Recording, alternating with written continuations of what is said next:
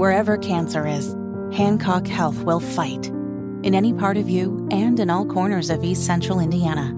From Indianapolis to Greenfield to Knightstown to Rushville. From hospital rooms to family rooms, we fight. With technology and medicine, with care backed by the wisdom of Mayo Clinic. For you, for your family, and for your future in Rush County. We fight cancer here. HancockHealth.org/cancer.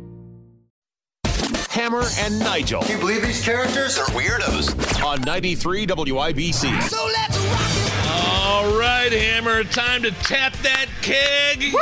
Get the wings out. Let's go. Put some seasoning on those puppies. Shove them on the grill because it's here. It's midterm day. Let's do some midterm stuff. Polling. Debates.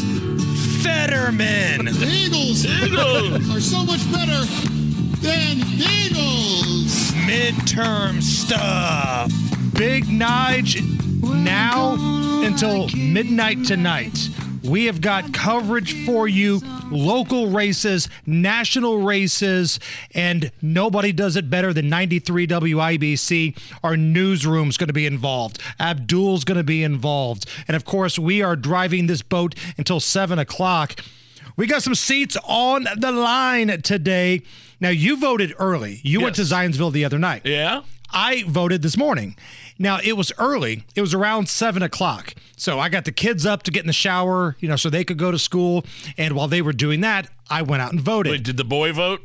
He did. Your 18-year-old vote. Yes. Oh, wow. Got First in, experience. got out, first timer. He was excited. Right on. Man, there was no line. Now, I went super early, so maybe that has something to do with it. But I got right in. Boom goes the dynamite. I was out in 10 minutes. Yeah, it took me. There was no line for me when I early voted last Thursday. I was listening to Tony's show earlier. He said he probably had to wait maybe 20 or 30 minutes. We'll ask him later when Tony comes on the show at about 5:30 for Tuesdays with Tony. I put out on social media, how was your voting experience? And for the most part, everybody was pretty much in and out. Our pal Missy said, I just voted in Cicero, no line, walked right in, got right out. Was I expecting too much? Like, okay, I'm thinking back to 2016 for the presidential election. And I waited probably an hour up there at the town hall upstairs. They had an upstairs area. I waited for a pretty long time. That was a presidential election. Right. Was I, just because I know of all the chaos and excitement throughout the country of some of these high profile races, was I expecting too much in terms of how people are deciding to get out and vote here in Indiana because there's not a lot of high-profile races going on? I know we've talked a lot about the Secretary of State. I know we've talked about Marion County prosecutor. But this state is really on nobody's radar in terms of, like Georgia, Pennsylvania. It's not a swing state. Right. Correct. Right. So maybe my expectations were a little higher than they needed to be in terms of like how many people, how long I was going to have to wait. Maybe I'm wrong. I don't know. Well, Michael tweets at us at Hammer and Nigel, 2-hour wait in Brownsburg. Oh, wow. Okay, well, there you go. So if you're in Brownsburg, let us know if that's the case or not. That was a tweet to us about 30 minutes ago. Randy, about 20-minute wait in Avon. Mark, far southeast side, good turnout. Line moved well, no problems. And again, statewide, it's kind of expected that Todd Young is going to maintain his Senate seat. Jim Banks is going to crush, absolutely embarrass and humiliate that Gary Snyder troll. That's going to be one of the biggest blowouts in the country. He's going to keep his House seat.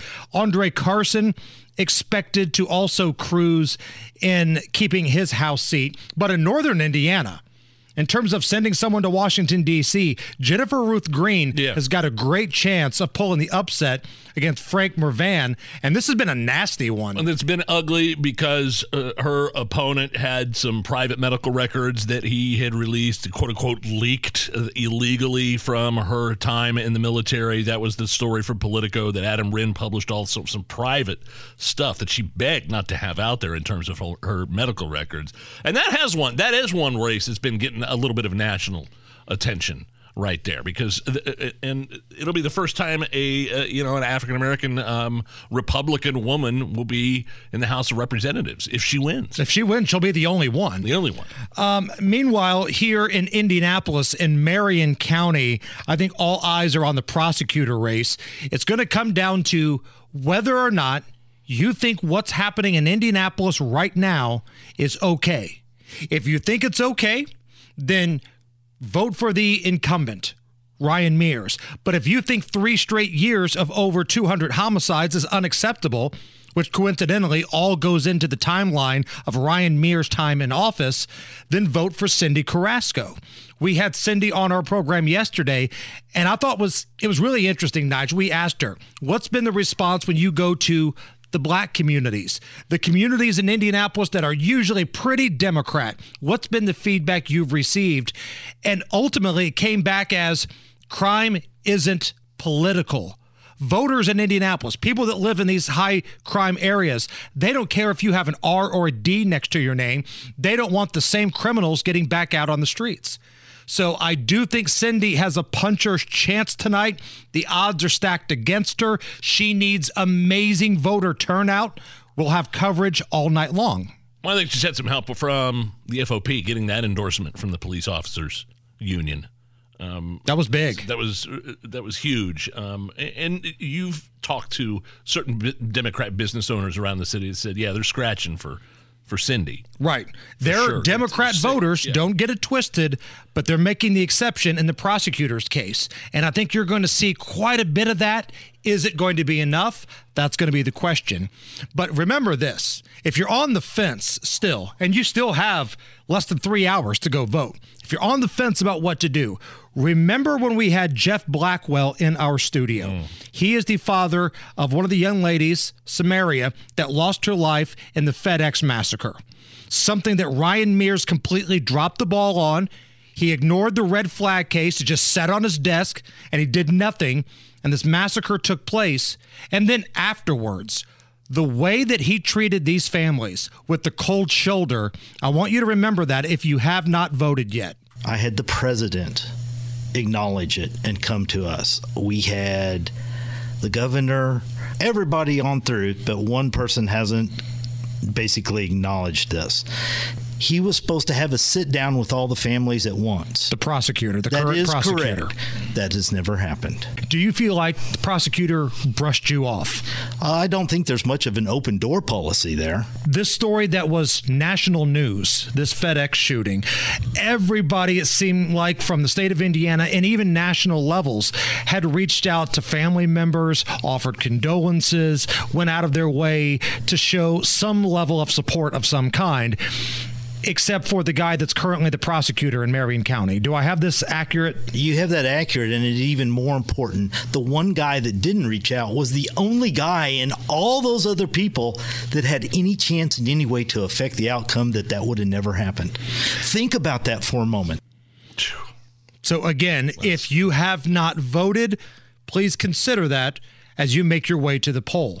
Now let's turn our attention nationally here, Nige. What's the one race that you are fascinated with? I can tell you the one race that nobody's paying attention to that I really keep an eye on is over in Oregon. That's got my eyebrow raised a little bit. There hasn't been a Republican mayor there for decades, 40 years probably, and it's a nail-biter. It's neck and neck between the Democrat, I think it's Tina Kotek, who was the Oregon House Speaker, and then she's challenged by a Republican minority in the House, Christine Drazen. And then there's another lady, an unaffiliated candidate that could throw a monkey wrench in the whole thing. Her name's Betsy Johnson. I mean, if something happens in Oregon, that's why Joe Biden was there earlier this week, because the race is essentially tied between the Democrat and the Republican. So you see some of the things happening nationwide right now. You've got the founder of Nike, Phil Knight, in Oregon, stumping for a Republican. You've got Katy Perry posting on social media she's voting for a Republican. It's in a local race in Los Angeles. Well, it's the mayor's race, and it's that guy Caruso's been flip-flopping back and forth for years, Republican and Democrat. But yeah, it's very surprising. The Netflix CEO just announced his support for that guy Caruso that you're talking about in L.A. for sure. Yeah. Now, I think the Senate's going to come down to 4 states. You're talking about Pennsylvania, Georgia, Nevada, and Arizona. And earlier today, in the key battleground state of Arizona, in Maricopa County, the biggest county, probably the biggest swing county in that swing state, they already had problems.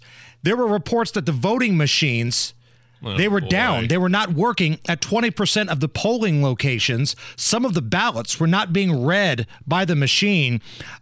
This is the press conference that some of the election officials had in Arizona. When everything is completed, then these ballots will be taken out securely and delivered by a bipartisan team, so Republican and Democrat, down to here at the Central Tabulation Center where they will be tabulated.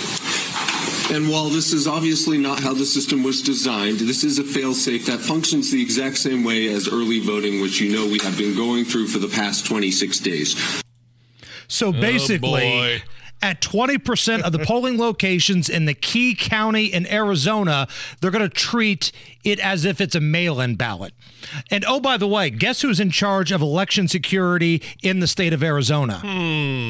That would be Katie Hobbs, who's also running to be the governor of Arizona. You set him up and I'll knock him back, Lloyd. 1 by 1. We are gonna read Booze News, cause it's really fun. Once it hits your lips, it's so good. Hammer Nigel presents Booze News, Booze News.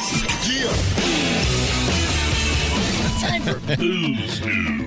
I've heard of this happening before. Someone called this pulling a Robert Downey Jr.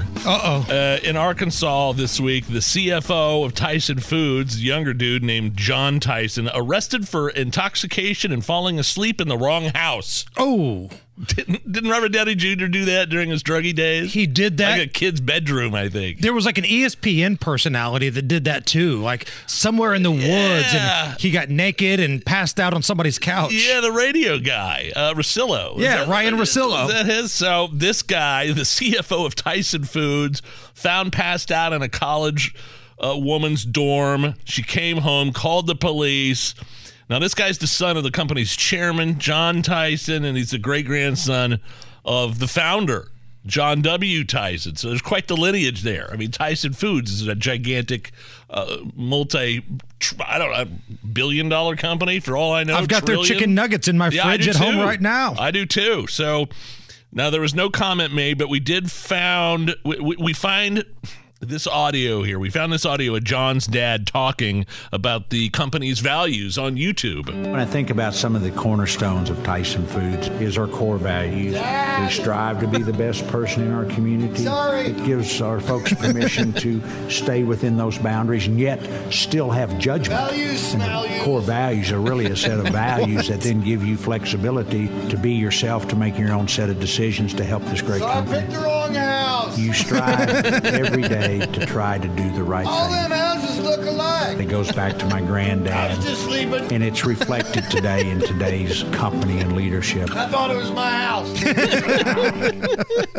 That reminds me of a time, I think I told you, my buddy had recently moved to the complete opposite side of town, and then, after a night of drinking, he took a cab home to the place that he moved out of, and was pounding on the door, "Let me in!"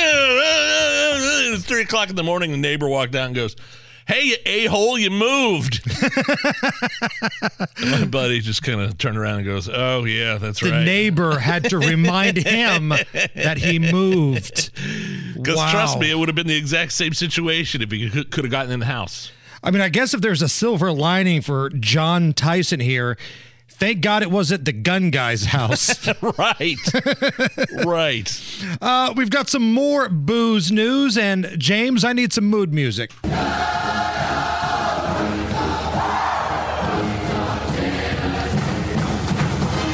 Dateline, Knoxville, Tennessee. As if watching that Tennessee-Georgia game wasn't painful enough for me, now they may be cutting off beer sales at the University of Tennessee football games. Oh, wow. Knoxville City Council recommending suspending the beer license for the vendor of Neyland Stadium, one of the largest stadiums in America. Wow. The complaint came after Aramark received 3 citations for selling booze to underage minor informants. Okay. So. Minor informants is the key word here. So they got little rat trolls running around, but their job is to buy beer. Like I told Chris, this is your job. Go get that job. You're a Tennessee fan. You're into government. You'll probably drink beer. This is a perfect gig for you, kid. Do you want him to be a rat, though? No. Documents show that 3 Aramark employees were cited for serving alcohol to underage kids at the games against Florida, Alabama, and Akron. Yeah, I compare that. Like, I don't know if this really ever happened or not, but, the public, the health department here in the city, when COVID was going down, they'd send their little guys in their khakis and their clipboards, and they would go check off how many people were and were not wearing masks. And if the bartender told them to wear a mask, and then, they'd get cited. But that kind of reminds me of this type of thing here, except, this was, so the entire stadium, you wouldn't be able to get a beer in the entire stadium for a place that holds 100,000 people. Right. And last time I checked, SEC fans like to drink. Wow, you got to be careful, man. So we'll see what happens. I have a funny feeling that money is going to talk and everything else is going to walk here. But yeah, I don't think that's going to go down. All right, when we come back, that press conference last night, Jim Irsay, Jeff Saturday, a disgruntled Chris Ballard. We've got the audio highlights if you missed it. It's the Hammer and Nigel Show. All right, listen up. And now, let's go live to a press conference with Colts owner Jim Irsay. Moving forward with, again, look, it's... This has been a press conference with Colts owner Jim Irsay. That's so not cool. Hammer and Nigel. Was that from last night? They all sound the same, Nigel. I was going to say. They all sound the same. Now, Hammer, you watched the press conference last night. I didn't get a chance to watch it. I've read all about it. It sounded kind of, I don't know, maybe awkward is a good word to throw in there with, it was the owner, Jim Irsay, the GM, Ballard, and Jeff Saturday, the new head coach on the dais, right? I kind of felt bad for Jeff Saturday up there because it looked like he was having to sit through mommy and daddy fighting, because you had Jim Irsay, who was being very defensive about a lot of things last night, and then Chris Ballard sitting at that press conference looks like a kid who just got a big lump of coal for Christmas. He had his arms crossed. He was kind of surly. You could tell Chris Ballard did not sign off on any of this and did not want to be there last night. Wow. So this is Jim Irsay on why he went with Jeff Saturday as compared to other coaches that are currently on the staff. He's the best man for the job, and there's no question about it, in my mind,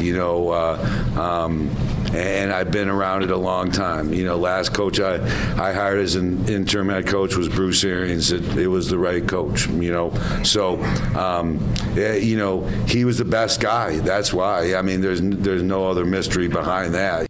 And the look on the face of Chris Ballard just looked like someone gave him the most sour, sweet tart in the world, and he's just sitting there with his arms crossed. Yeah, the thing was with that Bruce Arians, look, I hired a coach, an interim coach, Bruce Arians. He had experience. He did. I'm almost thinking, like, if I'm just projecting at this point, but if you're Jeff Saturday, are you kind of like, I wonder if he said yes right away, or is like, man, I don't know. Just out of respect for the job of the head coach of a major franchise, the NFL. Well, Jim Irsay did mention last night that if Jeff Saturday would have said no, Frank Reich was still going to be the head coach of the Indianapolis Colts. Sounds like behind the scenes, Jeff Saturday has been lobbying to become part of this organization for a while. He's been a consultant last couple of years, and I think it was Kevin Bowen and Jake Query on the morning show on our sister station, The Fan, that made a good point. Over this next 8 games, because that's what's left for the Colts, Jeff Saturday could just be taking inventory, seeing what players are good, what players are overpriced, because that could be the new general manager. He could be the new Chris Ballard, and they could be hiring a coach at the end of the year. Chris Ballard's basically training Jeff Saturday how to do his job. Correct. Which is why he looked a little salty up there last night. And, of course, when you have a Jim Irsay press conference, sometimes you get things like this. I don't know how to make sausage. I don't know what goes into sausage. But I do know how to build a football team. Okay. And sometimes you get analytic Jim Irsay. We're the fourth winningest franchise in the league since 2000. All right, that means in the upper quartile of winners, we're in the top quartile of that upper quartile. Hang that banner up right now at Lucas Oil Stadium. Since 2000, we're in the upper quartile of the top quartile of the top quartiles. I want that banner to be right next to AFC finalists.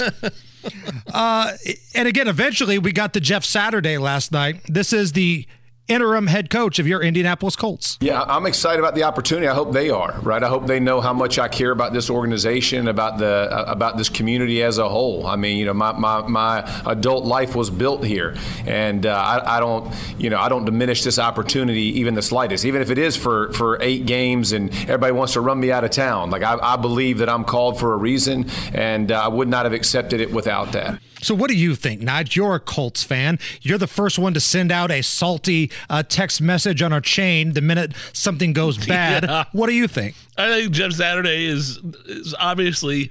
I do wonder if there was hesitation. I wonder if he's kind of embarrassed on any level, just out of respect and deference to the actual position of head coach of the NFL, of a major NFL franchise, when you don't have any experience coaching in the NFL or college. But I guess screw everybody else. Right. Screw it. This is an opportunity. It's here. It landed in my lap. And maybe there's better people out there for the job, but it landed in my lap, and damn it, I'm going to take it and try to go with it and try to run with it. So ultimately, I think that's where his mind is at. I mean, like if somebody asked me, you know what, Nigel, we're going to make you president of the United States just up until the election of 2024. You interested in the job? I'd probably be like, nah. Oh, come on. We need you more than Joe Biden right now. Hell, let's skip Mayor Nige. Let's go to President Nige. I'm here for that. One of the things I keep hearing, though, man, is like, I can't believe this. This is such a PR stunt. And maybe it is. I'm not going to lie. Maybe this is.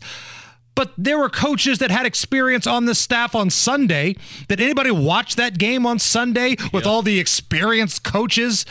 They were awful. That was one of the worst Colts performances I've ever seen. Brutal. So could Jeff Saturday be any worse than all of those experienced coaches this past weekend? I doubt it. Here's a little bit more from the future general manager. I'm going to be your toughest critic, but I'm going to be your greatest cheerleader. And I've always done that. I've always believed in that. And that's the way I wanted to be coached.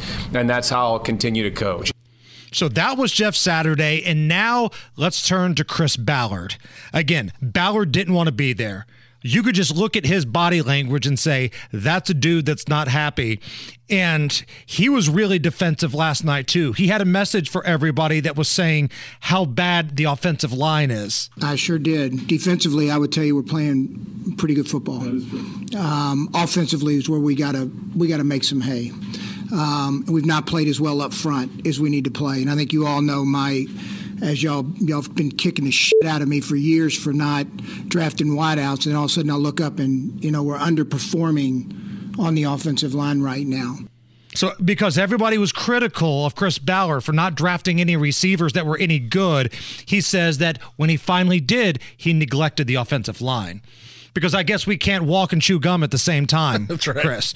You couldn't win the worst division in football over 5, 6, 7 year time frame? Unacceptable. And here's a little bit more from a very salty Chris Ballard. I think you know me well enough, all of you. I don't sit here and act like I don't share some of the blame. Damn right I do. I also know that we got 8 games left, and I'm not just ready to fire the towel in like everybody else. Oh, like everybody else. They're talking about the fans? Or was he talking about members within the organization? That I don't know. So that's really interesting he's to talking me. about us irrational, passionate Colts fans and just throwing in the towel. Hey, I am going to be interested to see what is going to happen this Sunday.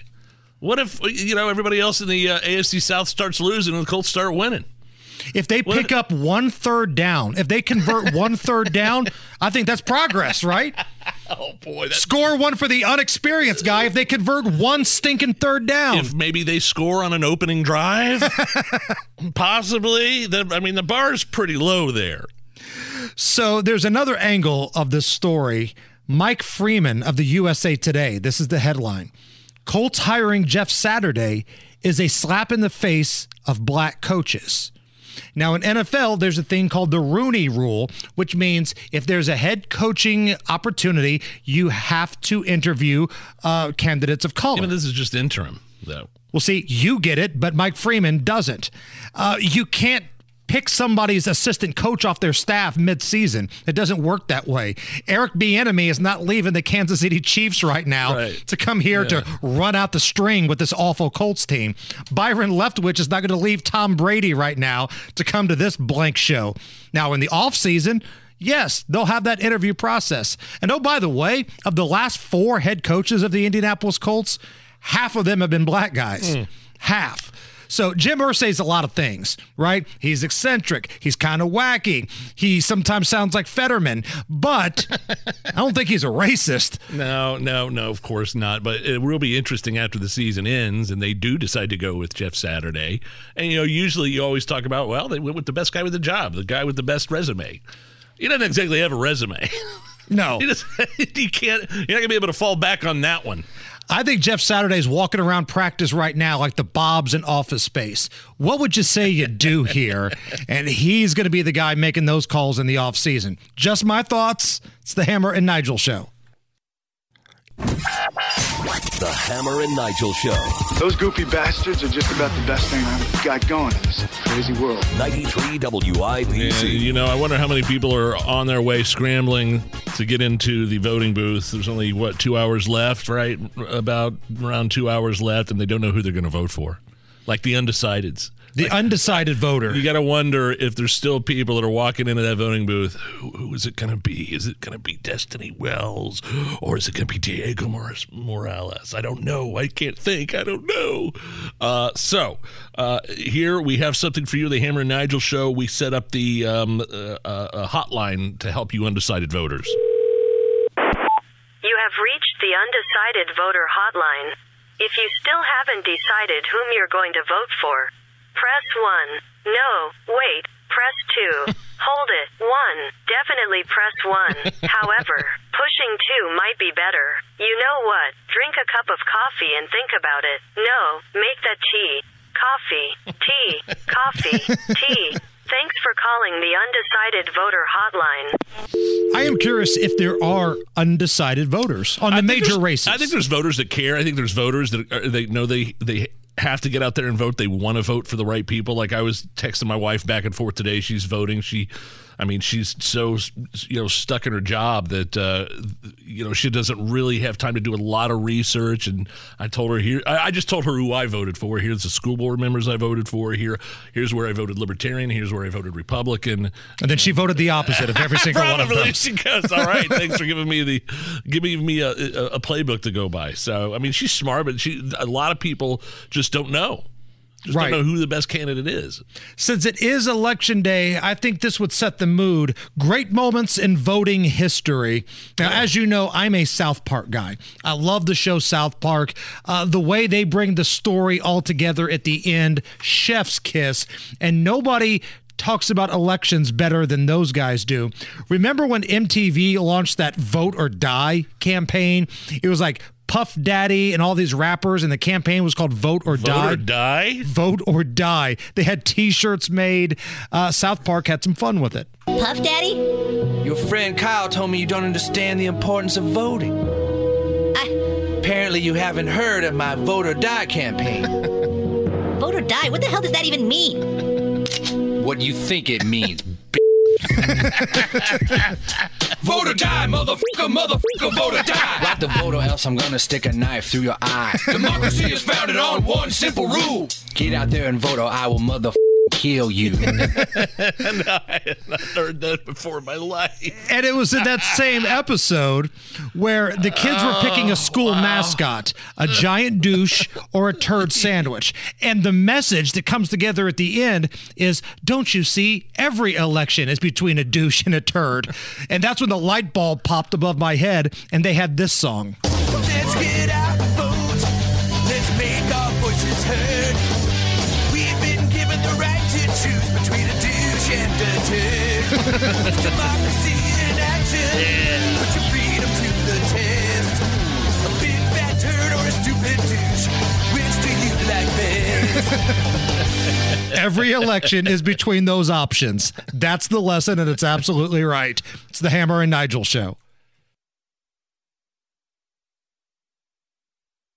Hammer and Nigel. Can you believe these characters are weirdos? On 93 WIBC. So let's rock it! My name is Nigel. Jason Hammer is here, also joining us live in studio, part of our election coverage all day and all night long. Abdul Hakim Shabazz writes for IndyPolitics.org, hosts Abdul at Large Saturdays right here on 93 WIBC. Abdul, so what are you looking at? What's on your radar right now here? Is today Friday?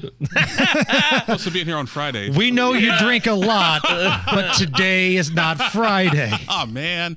It's a THC day. Gosh darn it. No, always good to be here, gentlemen. It's election day. Midterm election, so it's all over but the shouting. You got a couple hours of voting left before the polls close in most of Indiana. But don't forget, Indiana is also in the central time zone, so the northern and southern corners of the state, they'll close at 7 o'clock our time. Obviously, we're paying attention to the U.S. Senate race, the Marion County Prosecutor, Secretary of State, and the 1st Congressional District are the sort of the 4 kind of marquee races everybody's sort of paying attention to right now. And I want to get into some of those races here in just a moment, but any shenanigans here in Indiana in terms of voter issues this morning? Nothing more than usual. I mean, obviously, you got 4.5 million registered voters in Indiana, hundreds of polling places. You're going to have an issue or two. For example, in St. Joe and Hancock County earlier today, they wouldn't let in the Libertarian poll watchers because they said, "Hey, you're not credentialed." They were credentialed. They got in. That sounds familiar to you, doesn't it? Well, at least they spoke to him. at least they did talk to him. Then also, this one you had a couple issues with voting machines, but nothing, no major broad conspiracy or anything like that. Okay, so let's get into some of these races. Let's start with national type of ramifications. Who's going to go to Washington? Looks like Todd Young feels like that's going to be a win for him. Any chances of an upset anywhere else in terms of congressional seats in Indiana? There's always a chance of an upset, but the probability and likelihood are two totally different. What about the first district up by the region? Because that's Mervan. He's the incumbent, but Jennifer Ruth Green, she feels like she's got a lot of momentum. And we were talking off the air. This has been a nasty campaign.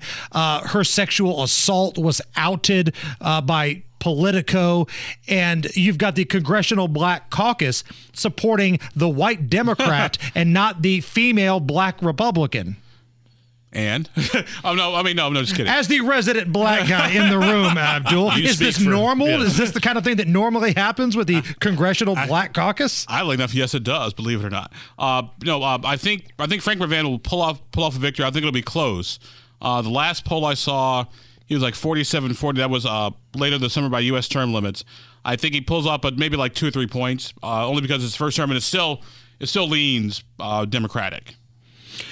Around the nation, it looks like the Senate's going to come down to probably 4 states, the 4 key states here: Georgia, Pennsylvania, Nevada, and Arizona. What do you think about those states tonight? I think Democrats keep Arizona. I think Republicans pick up Nevada. And I actually think Democrats win Georgia and Pennsylvania. Because I've been looking at some early voting numbers and some early voting data that's been out there for a while. And it's interesting because the question is, Democrats do well on early voting, Republicans do well on Election Day. So the question is, do Democrats build enough of a firewall to push back the Republican red wave? I think with the number of early votes in Pennsylvania and Georgia, I think they do.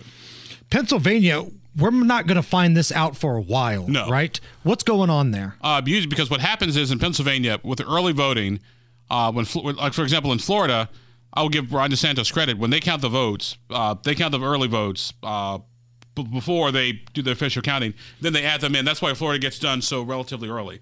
In Pennsylvania, you can't vote any count until after the polls close. So you got millions of absentee ballots out there. So you got to wait until after the polls close to count the absentee ballots. So how long do we have to wait here in Indiana then? I mean, are we going to know Senator Young? Yeah, we should know. Secretary of State. Yeah, we should know everything pretty much this evening in Indiana.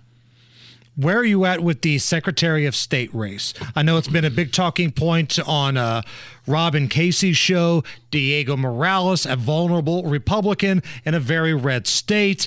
Can the Libertarian get to 10% here? Destiny Wells, there's a lot of momentum behind her. What do you think? I think the Libertarians get to 10%. I think the Secretary of State's race is a toss-up. I think it leans a little bit Destiny Wells, just a little bit. Like I said, those suburban Republican women aren't crazy about some of the things that's been attached to Diego Morales. But even if Diego Morales wins, I don't think he'll have that seat for very long because I think he'll be indicted for possibly voter fraud. Now, let's get into that. For those who might not be following this story as closely as we all do, what's the latest? The latest is, first of all, when Diego ran for Congress back in 2018, he lived in Marion County, had his primary residence in Marion County, had his homestead property tax exemption credit in Marion County, but he voted in Hendricks County, which is you're not supposed to do that. That can be considered voter fraud. I do know that state police is taking a look at the law. They're not necessarily done any formal investigation yet, but they are looking at the law to see how it applies because this is how they ended up getting Charlie White back in 2010. So this kind of thing has happened before in the state of Indiana. Yes. And then who is it that picks his replacement? It's Holcomb, isn't it? Yeah, if Diego is indicted and he's found guilty of voter fraud, which is a level 5 felony, if you're convicted of a felony, you have to step down. And then the governor makes the pick, and so we're all kind of jokingly saying in the back that he'll pick Holly Sullivan, who Diego beat in the primary. So we just said all that to go the long way around the barn. So that's who the governor wanted at the very beginning of this process. Yeah, I don't think he'll do it, but it would be funny if he did. So what can we expect in terms of coverage all through the night tonight here at 93 WIBC? We work with our partners at Fox News. Fox News take care of the national stuff. We'll take care of the state and local things. We'll be on like the top of the bottom of the hour, like 8 to 10 minutes and some change. Just get everyone up to speed. We'll have people at the Republican, Democrat, and Libertarian headquarters this evening. So it'll be fun. So follow us on Twitter, Facebook, the whole 9 yards. When will we find out the results of the Marion County prosecutor's race? I say we should have by 10 o'clock. By 10? This evening. And how close do you think it's going to be, or do you think it's going to be close? I think it's going to be close. The fact that Cindy Carrasco had $300,000 dropped in her bank account the last couple of weeks of the campaign helps. Number two, in Center Township, which is very heavily Democratic, there are a ton of Cindy Carrasco yard signs in yards. Now, granted, yard signs don't vote. We all know that. But yard signs in yards show you those people are supporting that particular person. Also the fact that Cindy Carrasco and Kerry Forstall both have sort of the same sort of anti-crime themes that they're running their commercial ads, but Ryan Mears is taking the more holistic approach.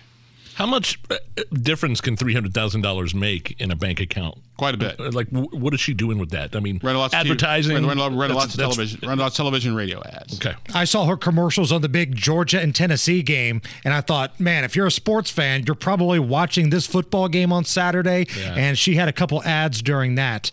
One more thing here, Abdul, before we let you go. My oldest just committed to the University of Indianapolis. Going to be a Greyhound. You are a teacher there, right? Yes. So what's going to happen when Chris Hammer walks into your class and sits down? Going to hand him a note that says, "Abandon hope, all ye who enter." Why am I going to have parent-teacher conferences with Abdul? I'm going to have to walk in here. Actually, college, we don't do parent-teacher conferences. What the hell's going on in here? They're grown-ups and adults, so they're on their own. So we'll see how good a job you did raising your son. Hey, if you think I'm a hothead, wait till you get a load of the kid. Yeah, the 2.0 is always the worst version. Abdul, looking forward to the coverage tonight. Thank you very much. Hey, thank you. All right, Dan Levy filling in for Matt Baer. What's going on? Hammer and Nigel presents It depends upon what the meaning of the word is. Is this anything? On 93 WIBC. All right, Hammer. How do we play Is This Anything? I'll run some stories by you. You break down all the information. Then you give us a verdict. Is this story anything or not? Dateline, Florida. 2 Florida police officers are being investigated after arresting a blind man over his walking stick.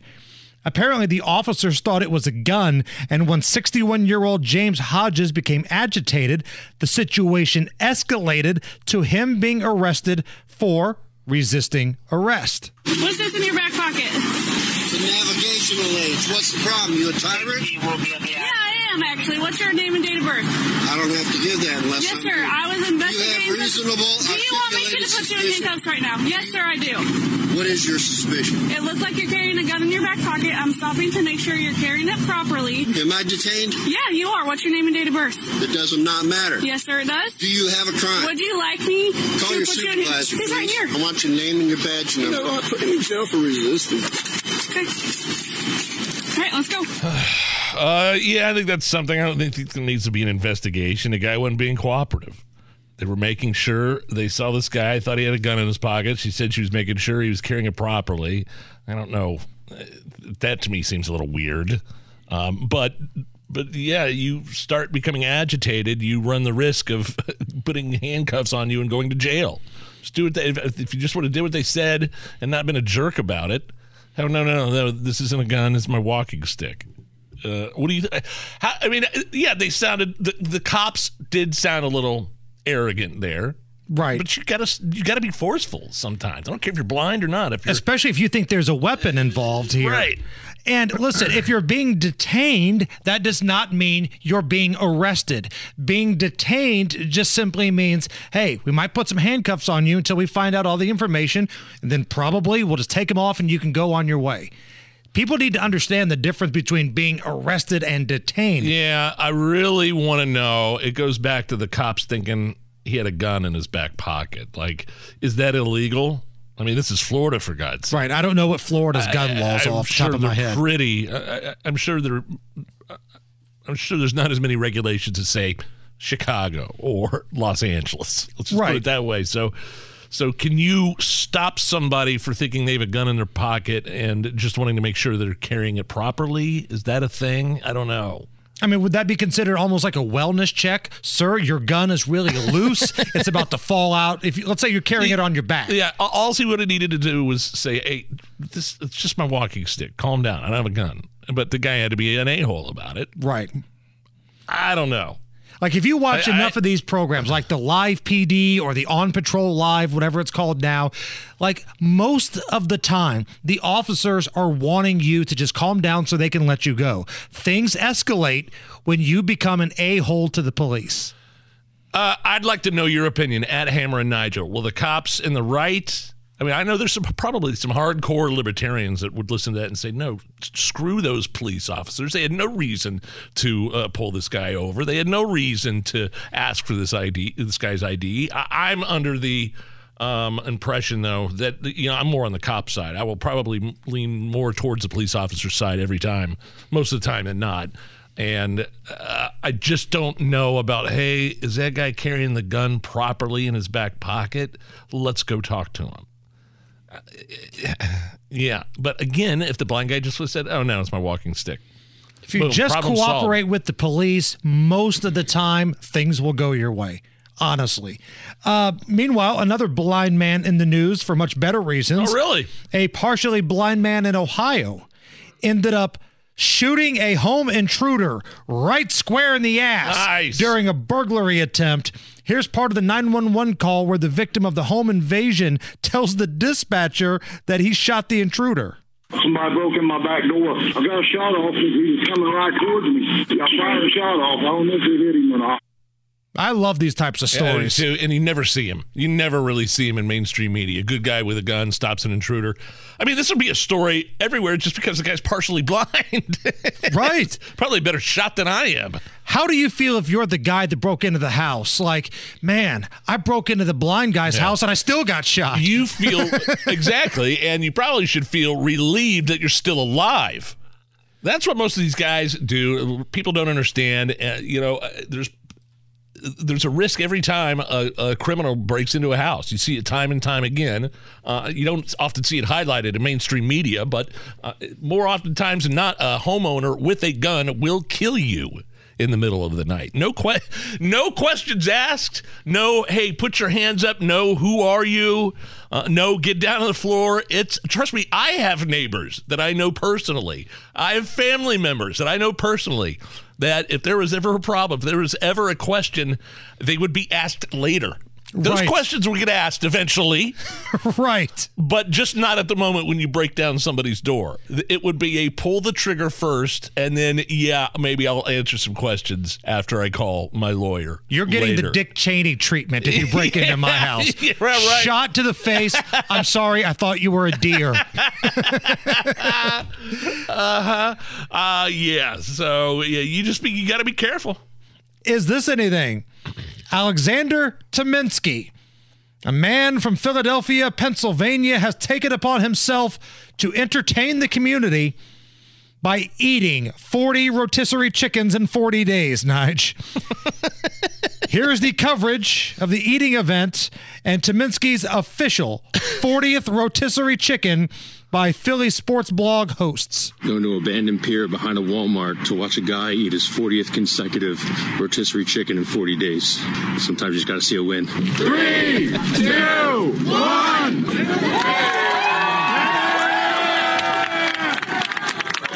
You're an inspiration! You have the whole city behind you! One more fight! One more fight! Eating 40 chickens!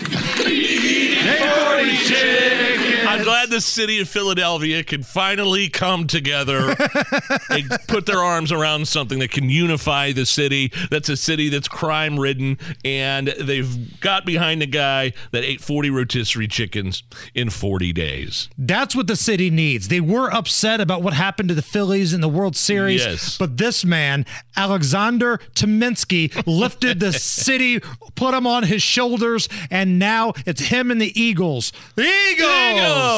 That have everybody's attention. All right, what's a greater feat of athletic achievement? What this guy did with the rotisserie chickens, or what ESPN broadcaster Marty Smith did?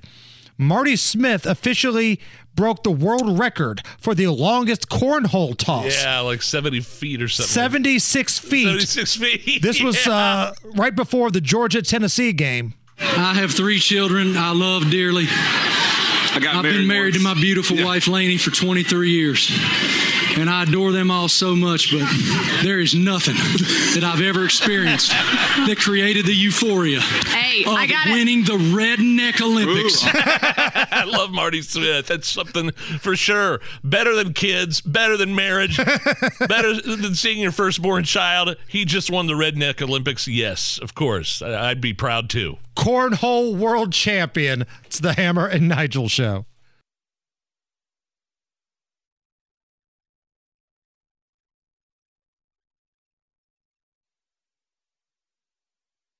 The Hammer and Nigel Show. Let's turn on 93 WIBC. All right, let's have a demonstration. Yeah, so, Hammer, we were talking about long lines at polling stations here. Election day, midterms, 2022. My wife just texted me. She just got to the Zionsville Library, 40-minute wait. Okay. So that's substantially longer, than I waited when I early voted last Thursday at the town hall. Now, speaking of libraries, we had a guy tweet at us, at Hammer and Nigel, Nellis, the Hancock County Library, busier than expected, and he posted a photo that looks like a line stretching out the door and kind of winding around to like the parking lot. So that's going on. Plus, we're hearing Brownsburg and Columbus.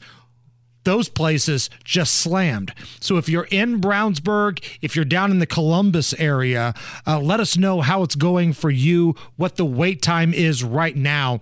I know about an hour ago when we started the show, Brownsburg was about an hour to an hour and a half, maybe longer wait.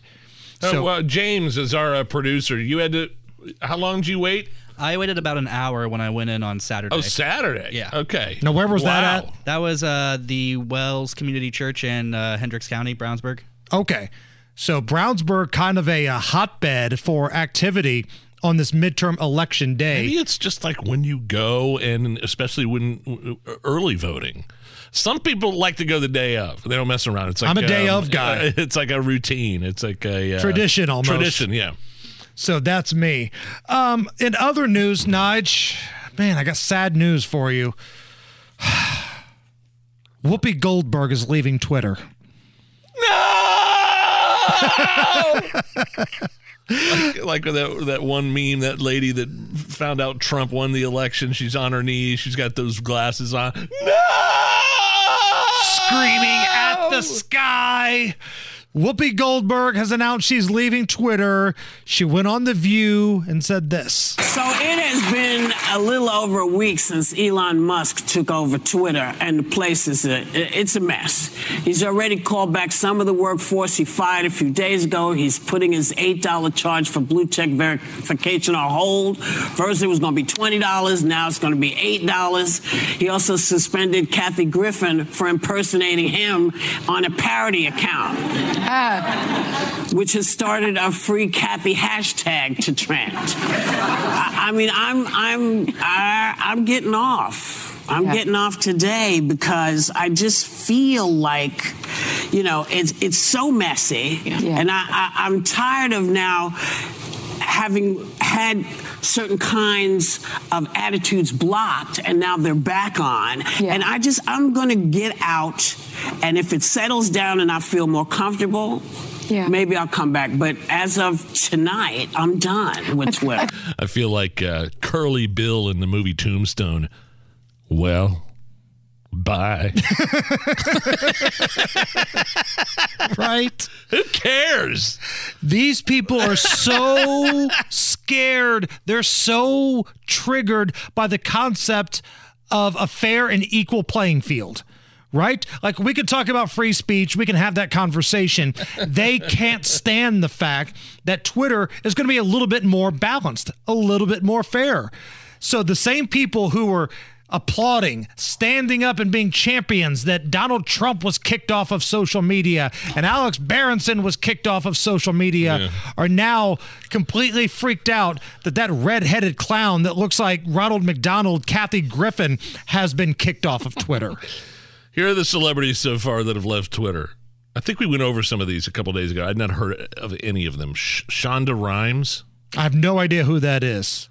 Sarah Bareilles. Sarah Bareilles. You know who that is? Yeah. Right, she's off Twitter. And then, I remember us talking about this. Taya Leone. She was the hot chick in the Bad Boys movie. Yeah.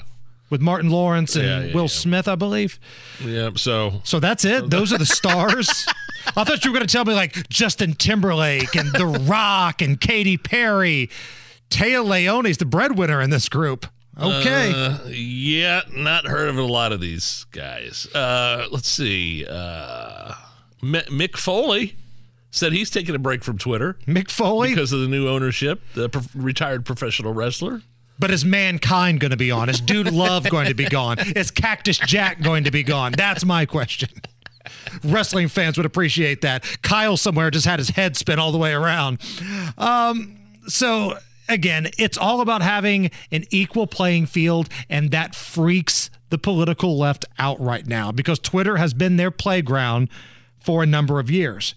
Now, Elon just blew out a lot of Twitter folks. He's hiring some of them back, but he just fired a bunch. Facebook apparently is about to do the same. This is a story from the Wall Street Journal. Meta Platforms, Inc., which is the kind of parent company of Facebook with Mark Zuckerberg, getting ready for large-scale layoffs, according to people familiar with the matter. You're telling me people don't want to live in the metaverse? The layoffs are expected to affect thousands of employees, and an announcement is planned to come as soon as tomorrow, according to the Wall Street Journal. Meta reported more than 87,000 employees at the end of September. Company officials already told a lot of employees cancel non-essential travel beginning this week. So So, yeah, living in the metaverse didn't exactly pan out for Zucks. Nope. That's his new Coke, man. I tried the metaverse back there. It's pretty cool. I tried it last year. I mean, it was kind of, and my dad has that Oculus thing, and I've tried that. You know, this headset that you put over your eyes, and you have a couple of handles that you hold on to, kind of like the Wii and for Nintendo. It's pretty cool. I was playing, the last time I was over at my dad's, I was playing Star Wars. I was flying around in a big, the Millennium Falcon and stuff like that. So that's a pretty cool, I don't know if what my dad has anything to do with Meta, but I have, experienced the metaverse before for like 10 minutes. It was kind of cool. I don't know that I'd sit there and live there all day and walk around. Did you get into a lightsaber fight with anybody? I don't have time. I don't have time to do that. We have an update on a story that involves the armed forces, Nige. This is from the Air Force. The penis-shaped flight path near Russian base was not intentional. Have you heard about this story? I thought I saw a headline somewhere. I thought it might have been a joke, but you're telling me this is real? The Air Force has put out a statement. Despite what it might look like, the U.S. Air Force says a penis-shaped flight path made by a KC-135 near a Russian military base was not intentional. It left like a big smoke screen that looked kind of like a crank. Quote, "We're aware of the incident and are talking with the KC-135 crew to determine the details," says an Air Force rep. It goes on to say, "At this time, we do not believe the crew acted inappropriately, flying a refueling orbit consistent with requirements that met the needs of the receiver aircraft." Okay, I'm looking for photos. I can't. Oh, there it is. That was on purpose. That's a crank. That's a crank right there. I mean, there's a Frank and Beans. For sure. It's like how my 10-year-old would draw one. If you're going to get through election night tonight, you're going to need something to drink. Let's talk about what libations can get us through tonight. We'll do that next. 60 degrees at the American Standard Heating Weather Center here at the Hammer and Nigel Show. Nigel, we got a little activity taking place over here at the table behind you. What are we? Well, Nolan, my man from Backbone Bourbon, is joining us. It was a couple of weeks ago. I walk into my office and I see this big bottle of bourbon that I'd never heard of this kind of bourbon before, but it was sitting in my office, and I'm like, who gave this to me? Where is this from? How did this get here? And now I meet the guy behind it, Nolan from Backbone Bourbon. Just made it. What did you just make us here, man? We call it the Indy car. Hold on, turn his microphone on. There we go. All right. We call it the Indy car. The Indy car. Yeah. Man. It's a take on a sidecar, which is Scotch. But this is 2 ounces of bourbon, about 3/4 of an ounce of Grand Marnier or any kind of orange liqueur, and then a little bit of simple syrup with an orange peel. This is the type of drink you're going to need to get through all of the stuff going on tonight. This is your I'm getting through midterms cocktail right here. So how did we get Backbone Bourbon? Tell us the backstory. Well, we started in 2010.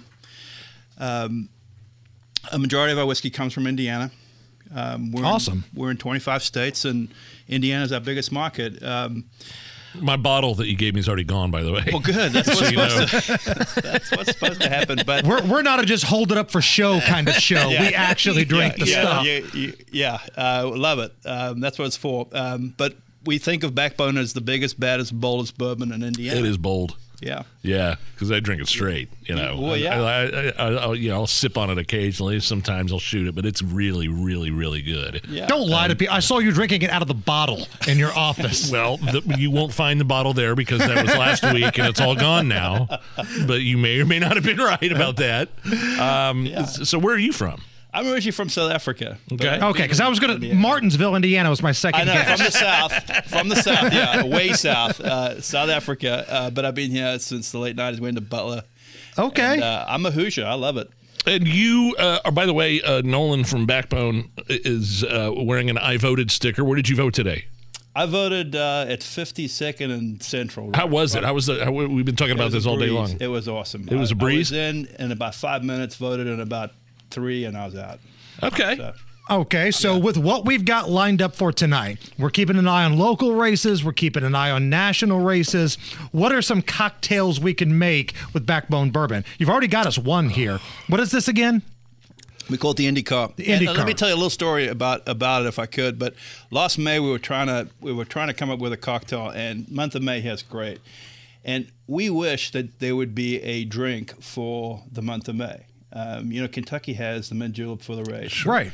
And this is our take. If we had to come up with a drink, this is what we would enter for that cocktail. It's mainly bourbon. So it's not a very complicated You cocktail. sold me. Okay, you're in. It's mainly bourbon, and it's featured for the month of May. You had me right there. That's my you had me at hello moment right there. The biggest, baddest, boldest, baddest bourbon. So what's key there is the proof. So we think proof is the key to flavor. Traditionally, a lot of bourbons watered down to a lower proof. We leave the proof in there for the flavor. And so for cocktails, that higher proof actually helps. You can kind of feel the drink in the cocktail. It kind of gives it a little bit more, I hate to say it, more backbone. Okay, I see what you did there. Oh, Backbone Hold your Bourbon. drink up to this camera here. So if you're watching us on the YouTube stream right now, Nolan, Big Nige, look at that beverage. Now, some folks come in and they bring bottles, and yes, we'll make our own drinks. But you've got like a whole cocktail station going on back here today. That looks so good. Yeah. Well, cheers. What's in this? One more time. We're here with Nolan from Backbone Bourbon, drinking a few cocktails for the midterm election coverage here. One more time, how do you make the IndyCar? Is that what it is? Yep, what you IndyCar. call it? It's 2 ounces of bourbon, 3/4 of an ounce of any kind of orange liqueur. Grand Marnier is what I used, and then just maybe a half an ounce of simple syrup with an orange peel. That's delicious. Give it a shake. It's delicious. Where can we get Backbone Bourbon? All the major retailers in Indianapolis carry it. We're also outside of Indy, up north, down south. You should be able to find it at your. What is it about Indy? I mean, you said we're the biggest customer. You have the biggest customer base. What is it about this place? We're based in Indy. We run the company from Indy. Okay. And then just about all the bourbon is made in Indiana. So it's a home. Cool. What's your official job title? Job title? Owner. Yeah. You're the owner, founder and owner. Yeah, I have a partner, co-founder, co-owner, but we started the brand in 2010. What a cool gig, man! So yeah, I love this country. This country's great for everybody, but when you're an immigrant, I have a kind of a soft spot for that. So you mean you don't feel oppressed and hate this country? The news networks have been lying to us. No, I can't believe it. No, I can't believe it. No, it's. I think too much news is maybe not the best, but I love it. Every day here is great. I'm thrilled to be an American. Well, I tell you what, man. If cheers to that. Yeah, if you're going to vote, absolutely. Which you got about an hour left. If you're stuck in line, maybe you're listening to us on your phone or whatnot. Go do your duty, vote, and on the way home, go grab some Backbone Bourbon, crank up WIBC, and let the results roll in. Oh, yeah. Thank you so much. Thank you, guys. Cheers. We've got more election coverage coming up next. This is the Hammer and Nigel Show. Hammer and Nigel. Can you believe these characters are weirdos? On 93 WIBC. So let's rock it! Yeah, you got an hour to go. An hour to vote. We've been talking all afternoon long about how long lines have been at various polling places across the city. I got a text from my barber, Miss Connie. She did early voting in Brownsburg last Wednesday, waited over 30 minutes, and the poll worker said it had been that busy every day, open to close, bigger than the presidential election 2 years ago. I've heard that from a couple people. Now, some people have said they've gotten right in and out. That was my experience earlier today on the south side. But what we're hearing from Brownsburg, like apparently somebody sent us a message here, voting at Lucas Oil Raceway, the line is 2 hours long. Whoa. They only have 5 stations apparently that are open. So if you're in line, you still get to vote. So just because 6 o'clock rolls around doesn't mean they tell everybody to go home at that point. If you're in line, stay there. You still get a chance to vote. My stepmom was working at a polling station, and she said average wait time there, I think it was in Plainfield or Avon, was about a half hour. And then my dad said a long line at Crossroads Church in Avon. So I'm just trying to get a sense of how many people are out there voting today, and I'm wondering what kind of turnout this is going to be when we have the final tally. It feels like the more people that vote, the better that is for the conservatives and Republicans. Because the way midterms traditionally work, the angry group comes out. Right? The complacent group comes out, but it's not as fired up. Midterms, usually you see the Empire strike back, so to speak. The other side come out in droves because they're not happy about what happened in the last election, or in this case, what's gone on in this country the last 2 years. And there's not one specific topic that's driving. Like, economy is number one. But you've got crime, you've got what's happening in your schools, you've got a number of different things that people are pretty passionate about, and that's why they're willing to wait in line for 2 hours. And then after the first 2 years of Obama's presidency, the Democrats got hammered. Correct. In the midterms, right? Right. So that's normal. But honestly, man, it feels like, and we'll talk about this later, the pressure is clearly on the Republicans, because if you can't win the House and the Senate after these last 2 years of what's gone on in this country, man, there's no hope. If you can't win the Senate after a recession, ridiculous crap in schools, crime, all that kind of stuff, a wide open border, fentanyl, if you can't take back the House and the Senate, that's on you. Because the material is there. You have to realize, though, that if you do take back the House and the Senate, then it's still Joe Biden vetoing many, many, many bills that come across his desk. Right? It is. But it's also a referendum on his presidency in 2024. And I'm sure if we see this tidal wave of Republicans, of governors, of senators and House members, if we see this tidal wave, Joe Biden ain't running in 2024. No. You can take that to the bank, because he's already announced his intention to run in 2024. Which was cute. Yeah. As they would say in the South, bless his heart. Yeah, but it truly is a referendum on the Biden administration. Meanwhile, locally, all eyes are on the Marion County prosecutor's race. I'm curious to see what heavy voter turnout means for this race. Is this good news for Cindy Carrasco? Or is this going to be Democrats coming out in droves because they've got a super majority in terms of registrations in Marion County? Is this going to be a Ryan Mears blowout? So I'm really interested to see what kind of numbers come in with this prosecutor's race. It's like I get these different, like I texted a guy in the media I know that leans liberal, and I go, so what do you think is going to happen with the prosecutor's race in Marion County? He says he thinks it's going to be Mears big. But then we talked to our guy, Abdul, here, who is no friend of the Republican Party, so to speak. He's more establishment. He says it's going to be very close, he thinks, just in terms of fundraising and even some of the signage that he's seen in unusual places for Cindy. So I don't know. So the question becomes, is Indianapolis having a public safety crisis or not? Ryan Mears was asked about that at one of the debates he had with Cindy Carrasco. And there's going to be a lot of discussion today about the prosecutor's office and the role of the prosecutor's office in our community. But one of the things that we can never lose sight of is, what are the root causes of these issues? What causes someone to be involved in violent crime? What causes someone to be a victim in violent crime? What are those root causes? Is it poverty? Is it addiction? Is it mental health issues? And so, those are the challenges that need to be addressed and to be examined. No one's happy with where the numbers are as it relates to violent crime. Talk about root causes all you want, but while you're talking about root causes, can you at least keep the violent criminals in jail? Right. The guy that had 20 plus felonies that shot somebody. Can we make sure that he's not out? I would love to know. Yeah, I'd love to get down to the root cause and see why so many people are acting the way they are and are so violent and are killing people in homicide. Yeah, we probably need to address that, but at the same time, we don't need to be letting them back out. Right. To commit the same crimes again. Listen, there's never going to be a situation where Marion County, specifically Indianapolis, is not going to have crime. But if you could just remove the violent habitual offenders, a big chunk of these numbers are going to go down. Absolutely. A big chunk of these numbers are going to go down.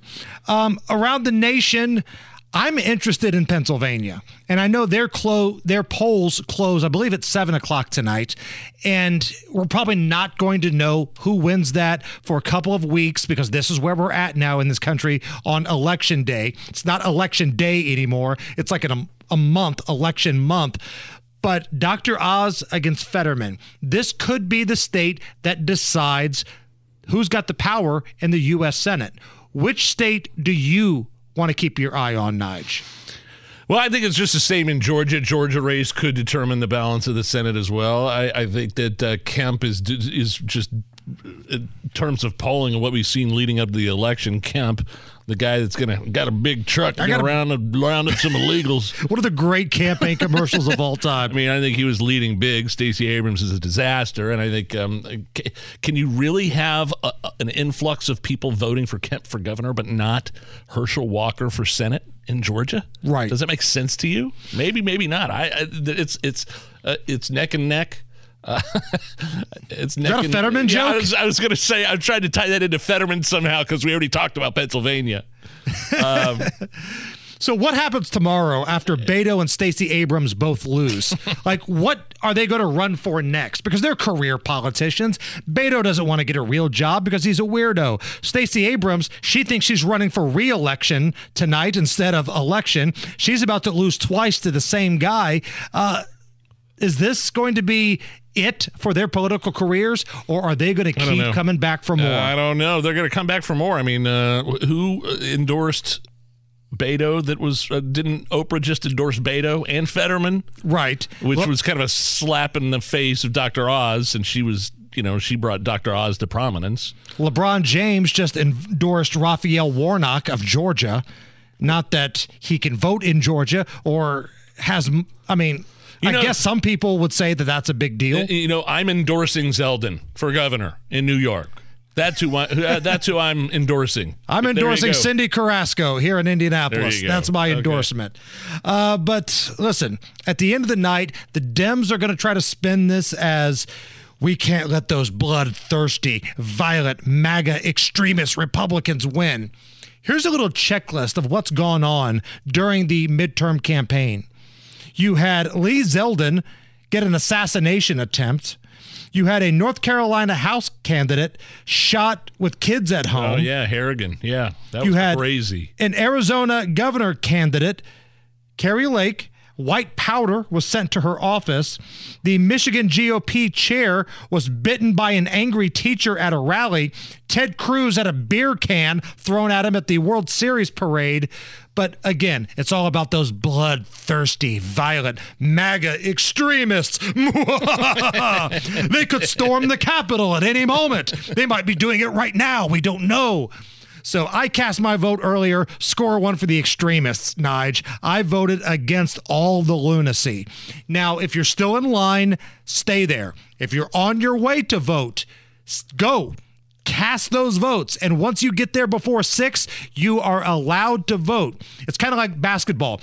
If the ball leaves your hand and then the horn goes off, sure, it still counts if it goes through the hoop. So that's the way that the voting lines work. And here's a little mood music from Hammer and Nigel Records to get you into the spirit of the midterm elections. Votes, it doesn't matter who votes. It's what you gotta do. Votes, you gotta get out there and vote. When I was younger, so much younger than today, I never cast a vote or cared about it anyway. But now the world has changed, I don't know what to do. Either way I vote, I think the country's pretty screwed. Help me if you can, come on. I cannot choose. Turn it up. And I don't know who should win and who should lose. Well, I do. I wish the candidates could hand out booze. Yeah. Won't you VOTE or don't complain to me? A little mood music music from Hammer and Nigel Records. Very nice. You're listening to the Hammer and Nigel Show on 93 WIBC. Welcome to the midterms, everybody. Election coverage all evening long here on 93 WIBC. I'm Nigel. Jason Hammer is here. Daylight saving time ended, when was that, Sunday? Right. And so if you're still feeling a little drowsy, the good news is a poll found this should be the last day that you feel that way. 2,000 people asked how long it takes them to adjust to shifting the clocks. The average answer is about 66 hours. It's a couple days plus another 18 hours. Now, my question for you, Hammer,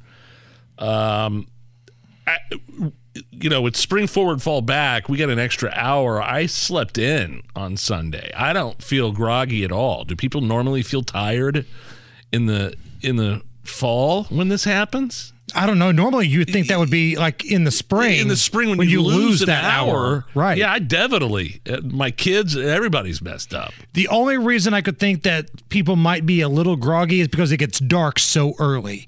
And subconsciously, you're probably thinking, oh, my God, it's late. It's so dark. It's got to be 10, 11 o'clock. You look outside and it's 7. Which would you rather have? Early morning hour, lighter early morning hours, or darker? I like it both ways, I guess is what I'm saying. I like the best of both worlds. In the summer, I like it when it stays light out later. But in the winter, I don't really care. I like it when the sun is up longer. Like, I hate driving home and it's dark already. Like, that's my thing. It'll be dark by the time we get done with the show tonight. It's bizarre because I'm looking up at our TV screens here we've got in studio, and Fox News, which is headquartered in New York City, they're on the East Coast. They're doing the 5 right now with our pal Jesse Waters, and the background, it's dark. Oh, sure. Yeah, the East Coast, it's already dark. It's already dark on the East Coast. It's 5:25. That blows my mind that in the summertime, like my kids' baseball games wouldn't even be starting for another 5 minutes. Wow. So I don't know, man. I'm a guy that likes the sun to be out a little later. I like, to sit on my patio after work, get home. It's 8:30, have a beverage or two, sit there with the fam, see the sunset. Especially when you go on vacation. If you ever go somewhere by the water, like, we kind of vacation in the same area, Nige. Last time I went to St. Pete, we stayed at this hotel where you get up on the rooftop and there's the pool and the bar, and to see that sun set down into the water, about 8:45, 8:50, it's awesome. I'm down for that. Here are a few other quick stats from that survey about daylight saving time. And by the way, there's no S. It's not daylight savings time. Yeah. You're a savings time guy, no, aren't you? I said saving. Okay. I knew it was saving. Okay. 2/3 of us hope this is the last time that we fall back. 66% think that shifting the clocks back and forth should be abolished one way or the other. Well, we didn't have it for a while in Indy. We didn't have this for a long time. I forget when it changed. But it hasn't always been this way. Right. And still in Indiana, there are a couple counties that are on different time zones. So, like, let's say in about 34 minutes, the polls close for most of Indiana. But there's a couple counties that are on Central Time to where technically they're open until what would be 7 o'clock our time. And there's a number of states that have different time zones in them. Okay, 2006. Before 2006, most of Indiana did not observe daylight saving time. Okay. It's been recently here in the past 15, 20 years. Here's one that's interesting to me. And again, this is a survey about daylight saving time. About 40% hope that the bill that passed in the Senate takes effect this year. Now, the bill they're talking about was one that was rolled out by Marco Rubio. That's right. And he actually got bipartisan support on this bill. I ask unanimous consent that the Rubio substitute amendment at the desk be considered and agreed to. Is there objection? Without objection, so ordered. Thank you, Madam President. And as the day goes on, I look forward to others will be coming to the floor here in a moment. You'll see it's an eclectic collection of members of the United States Senate in favor of what we've just done here in the Senate, and that's to pass a bill to make a daylight savings time permanent. It passed unanimously through the Senate. Now think about that. The Republicans, the Democrats, they don't agree on anything, exception being daylight savings time and how bad it sucks. It passed unanimously through the Senate, but it's sitting in the House. So wait a minute. So if it passes and Biden signs it, there would be no fall backwards. It would technically be 6:30 right now. So once Biden signs this, if that happens, it goes one full cycle, and then we never touch the clocks again. So let's say that after, March or April, when we spring forward, if Biden signs that, it's one more full cycle, and then the clocks stop. Interesting. No more time change. It passed unanimously through the Senate, but of course the House has gotten squirrely. It's a big mess in the House. Probably not the most, the most dire of things we need to be paying attention to in Congress right now. Right. Maybe they could put $1 billion to Ukraine in there and it would get some attention. Maybe it'll get some attention then. You're listening to the Hammer and Nigel Show. Hey, Tony! Hey, Tony! Hey! Pretty boy. Tony. It's Tuesday with Tony Cass on the Hammer and Nigel Show. Don't want to keep Tony waiting. The election coverage continues here on 93 WIBC, as it will all night long. My name is Nigel. Jason Hammer is here. And we're going to hook up live with Tony Katz from Tuesdays with Tony. Tony, we had Cindy Carrasco, GOP, race for prosecutor here in Marion County. I told her I thought it was the most important race in the state. And I know there's statewide elections like Secretary of State, Senate. What do you think is the most important race in Indiana before we kind of expand outward and look at the nation? I don't know if I have anything that is particularly the most important race. I think that this race for prosecutor is extremely important. So what is it that the people of Marion County want? Do they want to vote for the RRD after the name, or do they want something better than what they have right now? Do they want something that works? If they're not happy with what they have to be asking themselves what they can do about it. And if they're told that they can't do anything about it because, after all, you can't vote for somebody with an R after the name or whatever the case may be, well, then this is what they're stuck with. And it seems to me that they shouldn't be people who put themselves in a position to be stuck with anything. That seems silly. So, Tony, you were on the air this morning when the polls opened up statewide across Indiana. What was some of the feedback you were getting? Did it feel like there was excitement for Hoosiers to go vote today? What kind of feedback did you get? So a couple of things. I mean, I went to the polls after the morning show. I figured there were like 20 plus people ahead of me in line when my wife and I got there. And then when we got to the front of the line, there were maybe 40 plus people behind me. Is it the most I've ever seen in a polling place? I can't recall, but I didn't look around to see what the energy was. I'm usually just trying to stay very much out of the way. Let me vote, let me leave. I'm not interested in conversation. I'm not interested. How's your day? My day is none of your business. I just want to vote, and then I want to move on. Like that's totally it. I don't know if it was excitement, right? I haven't heard of real problems in Indiana like we've heard about these issues with the ballots in Maricopa County, which is where Phoenix is in Arizona, and those issues. So I would say to you that so far everything seems so good, but if the amount of people is the conversation about enthusiasm, then yeah, I've seen a whole bunch of people. Any other races nationwide that are on your radar that maybe people generally aren't paying attention to? I think that we're all so very dialed in because this is about control of the Senate, and already we know we're going to get control of the House. Republicans are going to control the House is how I should say that. I don't think I've been paying, undue attention to that Pennsylvania race. I don't think I've been paying undue attention to the Arizona Senate race or that New Hampshire Senate race, which is still fascinating to me. I think the Oklahoma governor's race, where Kevin Stitt, was in a bad spot and was losing in that Oklahoma race to Joy Hoffmeister, and then the stories about Hoffmeister, whether it be about policing or some other issues, have started to come to the surface, and this has really had an effect on her. And Hoffmeister is somebody who was a Republican, then switched to the Democratic Party. And wait, was she?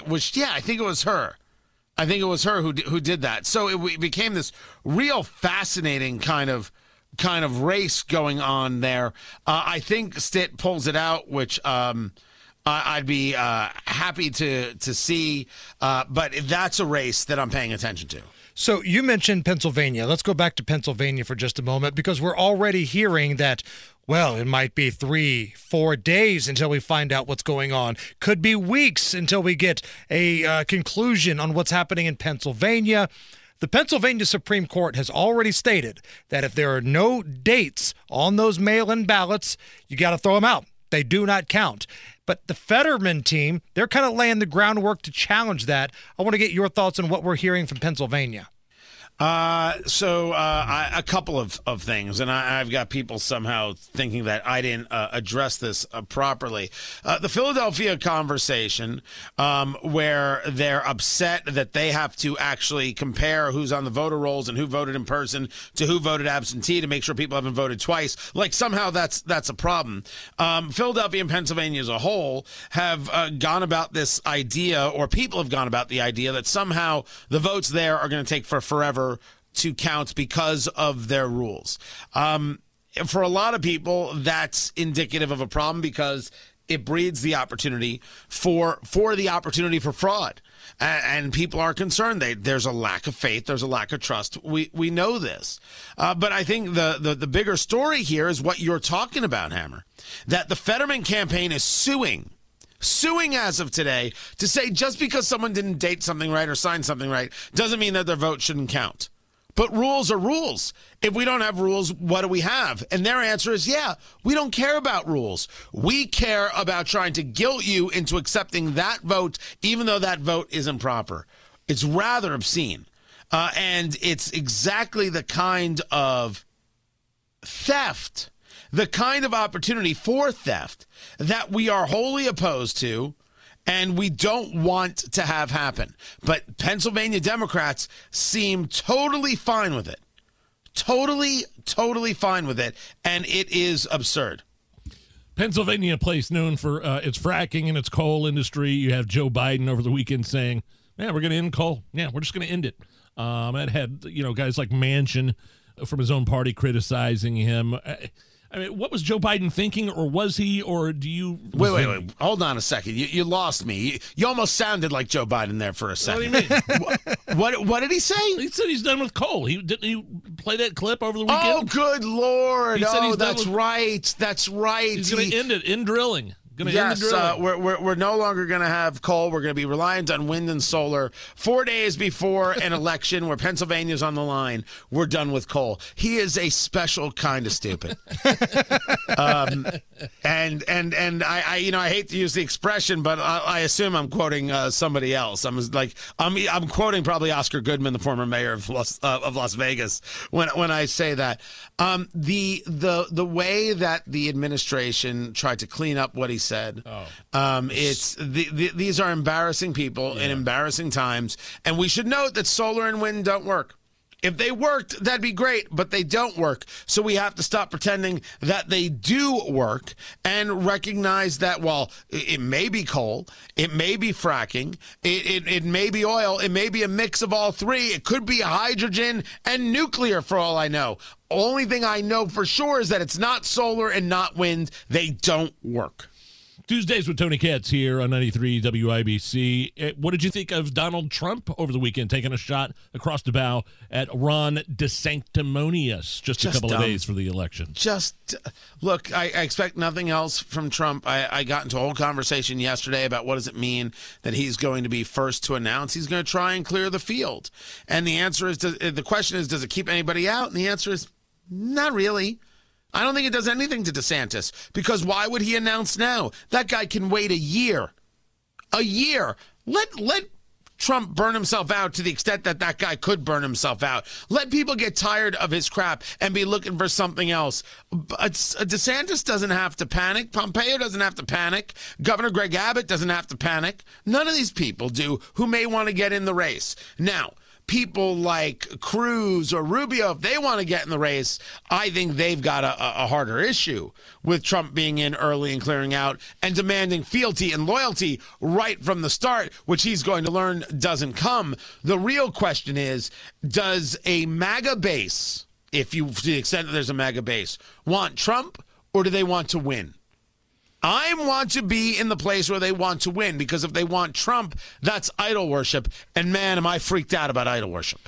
All right, Tony. Some people play fantasy football. Let's do a little fantasy election here. For argument's sake, just play along with me here. Let's say that Ron DeSantis looks like he's going to be the guy. He is going to win the Republican primary over Donald Trump. Do you think Trump is petty enough to run as a third party just to try to screw over Ron DeSantis?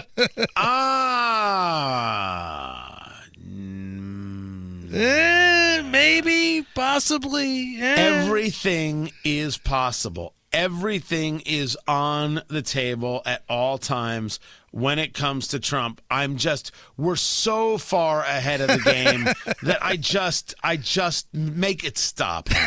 Just make it blanking stop already.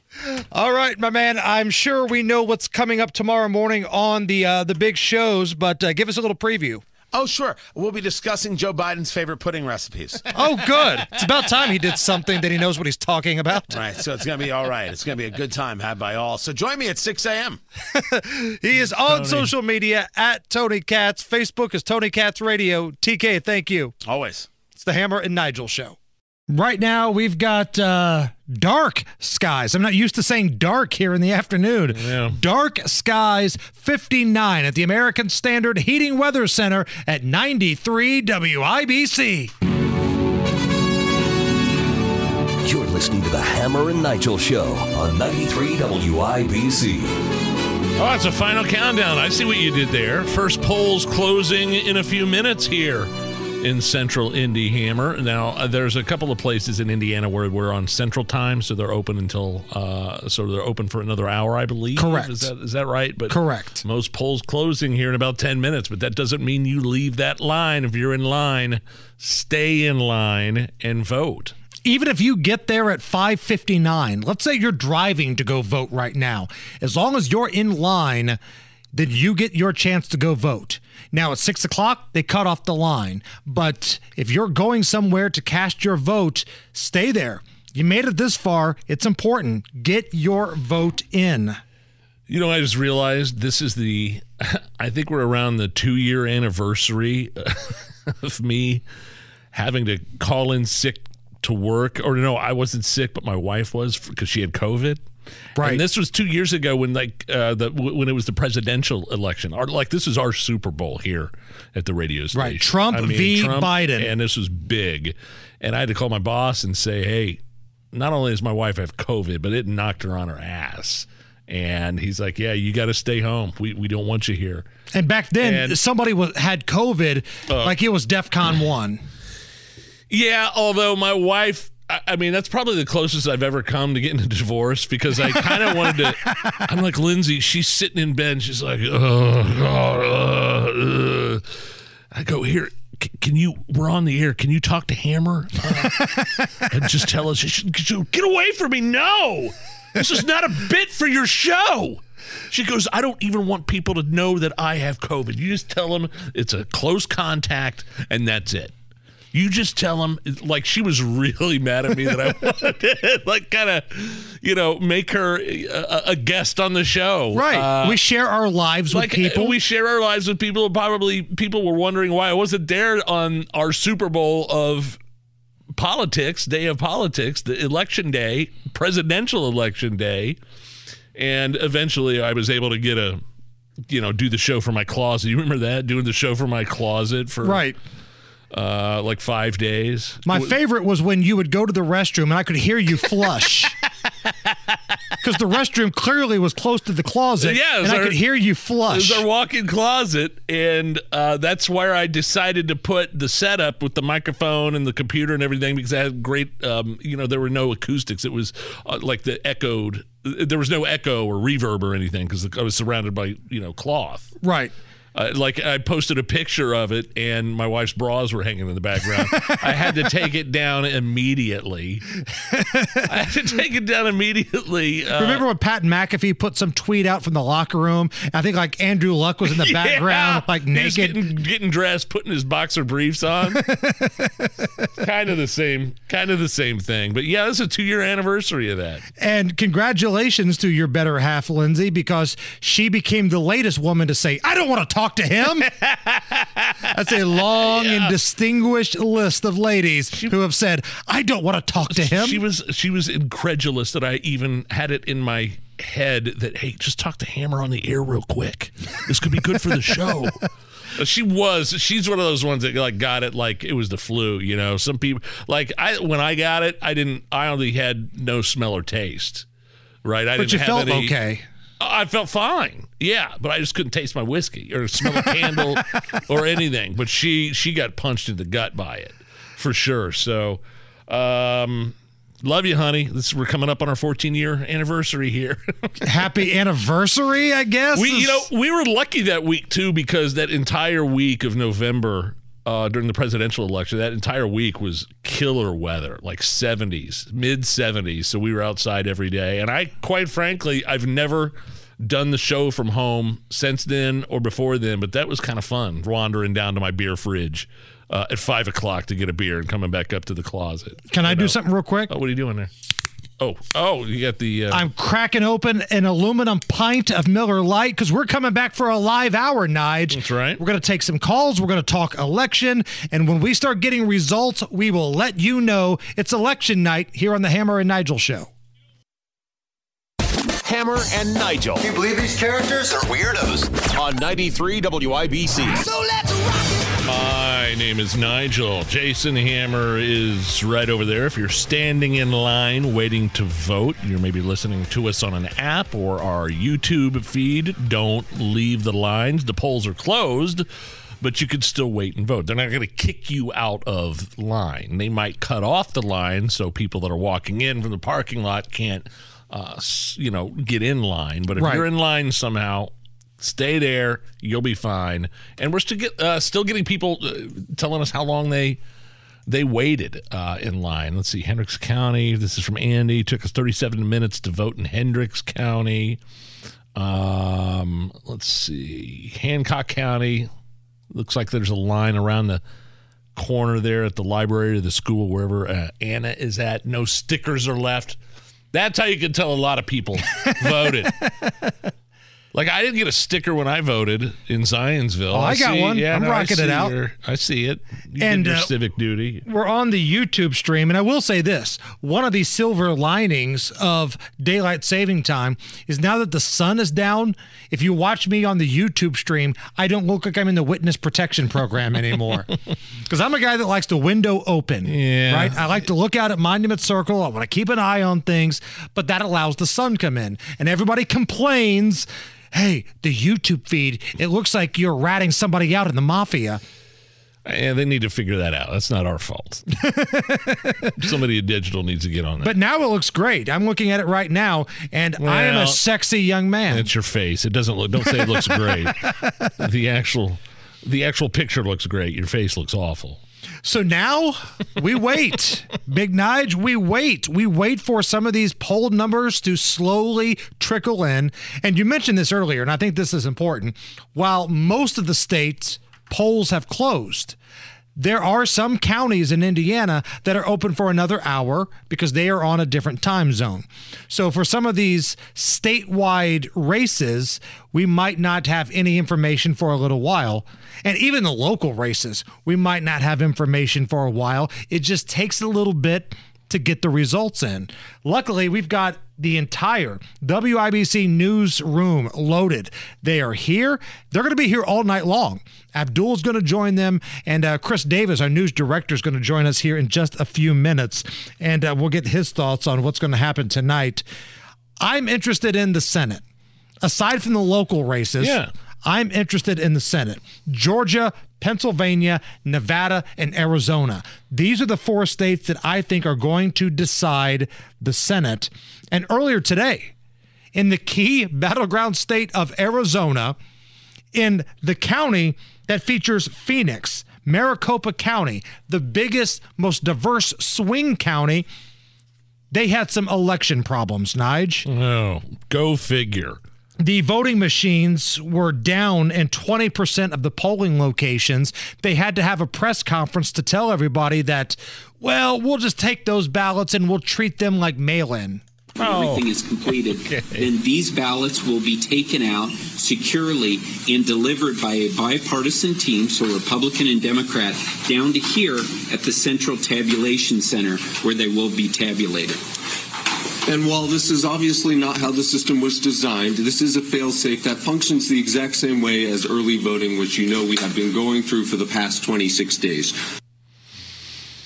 Look, I think this is all important. I haven't heard of much of this kind of thing happening nationwide. This is an important race in terms of the Senate there in Arizona with Masters and Mike Lee, right? And Kelly. And Mike Kelly. And obviously the governor's race, gubernatorial race between Hobbs and Kari Lake, which, by the way, Katie Hobbs is in charge of what's going on there in the elections, in terms of the elections right now. Just a coincidence that the biggest county, the most diverse swing county, it's got some shenanigans going on, Katie Hobbs. So while I know that people in Indiana probably think that Todd Young has got this wrapped up, and he probably does, it's important to pay attention to what's happening in other states, especially in terms of the Senate races, because those Democrats, those guys like Warnock, guys like Fetterman want more oppressive climate change laws. They want to indoctrinate your kids with gender identity and sexuality in schools. They want to defend the police. They love getting the worst offenders out of jail. So does our Marion County prosecutor. It's all important. So we should all be paying attention to these things, especially in the Senate, because it could be one or two Senate races that will be able to decide some of these things. In Pennsylvania, their polls close, I believe, at 8 o'clock tonight. I think I said 7 earlier. I think it's 8 o'clock tonight. That's when their polls close. And we might not know for weeks, Nigel, what's happening in Pennsylvania, because one, it's expected to be very close. If I can make a Fetterman neck joke, it's going to be neck and neck in Pennsylvania tonight. One neck substantially bigger than the other one. One neck having like 2 or 3 layers compared to the other one.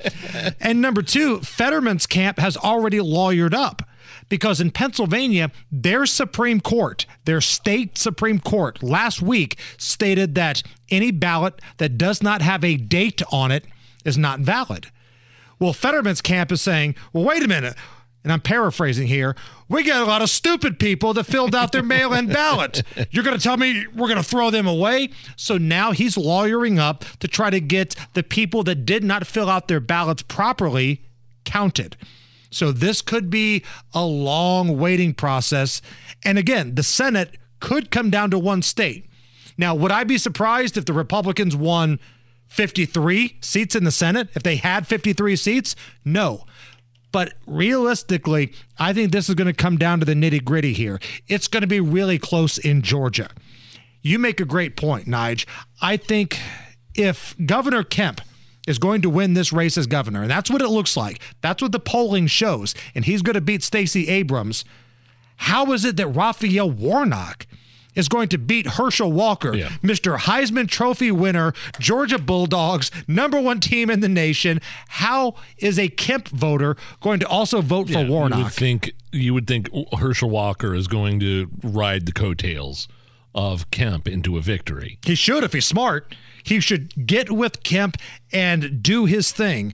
But this has been another one of those races where both candidates are very flawed. And we're seeing that more and more across the country. Whether it's in Indiana or national candidates, we're getting some real Melvins here. Has there been a more flawed campaign than Diego Morales, Secretary of State? It's been rough. with the charges of voting fraud and the Me Too stuff, and just to name a few, it's, it's been a rough campaign for him. Yeah, the allegations, the history. Like if you check the resume, the questionable resume, fired from political gigs. Right. And what does this mean for the Libertarian candidates? I know the Libertarian candidates are always asking, hey, what about us? Talk about us. Jeff Maurer, he's got a really good shot to make some ground for the Libertarians, but at what cost? If Maurer gets over 10%, does that give a victory to Destiny Wells, who's a lunatic on the left? You might not like Diego Morales. You might not like Destiny Wells. You cast your vote for Jeff Maurer, the Libertarian.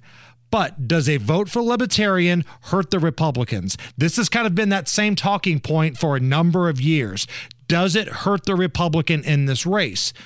I think the answer is yes. But at what point do you teach the Indiana Republicans put somebody better out there? Right. You can't keep putting stiffs out there like Todd Young and Diego Morales and expect us to vote for these people. But if people keep voting for them, the problem is once you get outside of Indianapolis or the areas where there's not a WIBC, right? Because we got a pretty strong signal. We go far up north, we go far south, east and west. But once you get into those pockets that don't have a WIBC, even Fort Wayne, whoa, they're pretty good at what they do, but they don't question and they don't badmouth the conservatives. Here on this radio station, I think we're pretty fair. If you're a Republican turd, we'll call you out. If you're a Democratic turd, we will call you out. It's what we do. And if you don't believe us, ask Eric Holcomb, ask Todd Young, ask Diego Morales. This is what I love about this radio station and the listeners we have. We keep it honest with you all the time. You don't get that from other radio stations around the state of Indiana. All right, here's what I want to do. I want to open up the phones. We don't do this very often, but let's do it now. It's election night. 239-9393. I want you to tell us about your voting experience today. Were you in long lines? Did you see any shenanigans? What was the vibe? What was the mood? Was everything going okay? What races are you excited for? We'll talk all things. We'll let you get on the air here. All we ask is you be brief, you be quick, so we can get as many calls in as we can. 239-9393. That's the number. 239-9393. All right, let's check a look at the roads with Dan Levy. And Dan, if people are out there still in line voting, or maybe they're coming home from the polls, what kind of traffic situation are we looking at? Nobody has better election coverage than we do right here at 93 WIBC. It's 56 at the American Standard Heating Weather Center. And while we're still taking calls here, 239-9393, I wanted to remind everybody that we endorsed a candidate. We did. For state senate. And look, a lot of these candidates, they sling the mud. But there was only one guy out there that spoke for himself, and that's why we got behind him. The Hammer and Nigel show, in case you didn't know, we had officially endorsed Roy Forehead. There are some people who want you to think that state senate candidate Roy Forehead doesn't care about the high cost of prescription drugs. And they couldn't be more wronger. Hi, I'm Roy Forehead, and I do care about the high cost of prescription drugs, mostly because I take 23 different prescription drugs every day. These include 5 powerful antipsychotics, 8 class 4 painkillers, 3 seizure medication, 5 anti-rejection drugs, and 2 different types of sex change hormones. Oh! Many of these drugs are prescribed for me by my doctor. The rest I get from a guy named Tony down at the beach. If you elect me your next state senator, I promise to work closely with Carlos, my crack genie, to bring down the high cost of prescription drugs so that everyone can afford to get a sex change just like me. Dedication to medication. Come on. Like Roy Forehead, your next state senator. Endorsed by Hammer and Nigel. Right, Roy Forehead. That's our candidate. Who's going to get a bigger chunk of the vote tonight, the Libertarian candidate or Roy Forehead? That's our question. All right, so the question is, how was your voting experience? 239-9393. James, can we go to Gary? Gary, you are first up. Welcome to the Hammer and Nigel Show. Gary! How you doing? Great, man. Listen, it's long-time listener, first-time caller, 58 years old. Finally got a chance to talk to you guys. I've been listening to you guys a long time. Right on. And my experience today is awesome because my son is now of voting age, and he sat up all night and studied all the candidates. Good. Love to hear that. And he so we got to vote together today, and that was special because I'm the wrestling coach at Hamilton Heights, and my son Colton is a wrestling coach, assistant wrestling coach.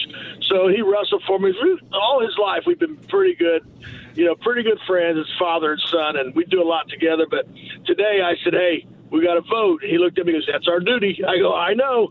So I think we were 33rd precinct in Fishers, but it took us.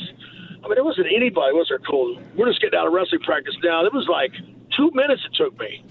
Well, that's good. That's good. You know, I'm looking at somebody that emailed us on Facebook, Chris Daniels, out of the Zionsville Town Hall, and the line was out across the lawn, like not the complete opposite of my experience at the town hall there when I was there early voting Thursday. People were waiting in the parking lot around the corner in Zionsville. Yeah, I'm hearing a lot of that stuff, and it's like I didn't see any of that in Fishers. Like I think it just depends on the time. You know what I mean? Whatever time frame you're coming in. I know that when I got there, I don't know if it was you or Nigel. I didn't get my sticker. They were out. I didn't. That was me. I didn't get this. There's a sticker shortage in America. Thanks, Joe Biden. The supply chain has affected our voter stickers. Like everybody on my Facebook has a sticker on. I'm like, where's my sticker?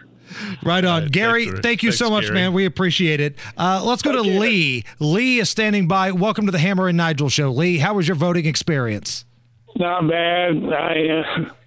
I left about 12:49, so I wouldn't have to deal with the lunchtime crowd. And I got there, and I believe it was empty in there, but there were some school board candidates outside and the state representative outside, and I wanted to see what the scoop was with them. Right. And it just so happened that one of the school board candidates, the only guy that was out there, and I had already talked to a Republican representative and asked who was Republican, who was Democrat running, because they don't have to announce that. Right. And I'll be darned if he didn't lie to me and say he's a Republican. We got liars. And anyway, but other than that, there's probably about 5 people ahead of me.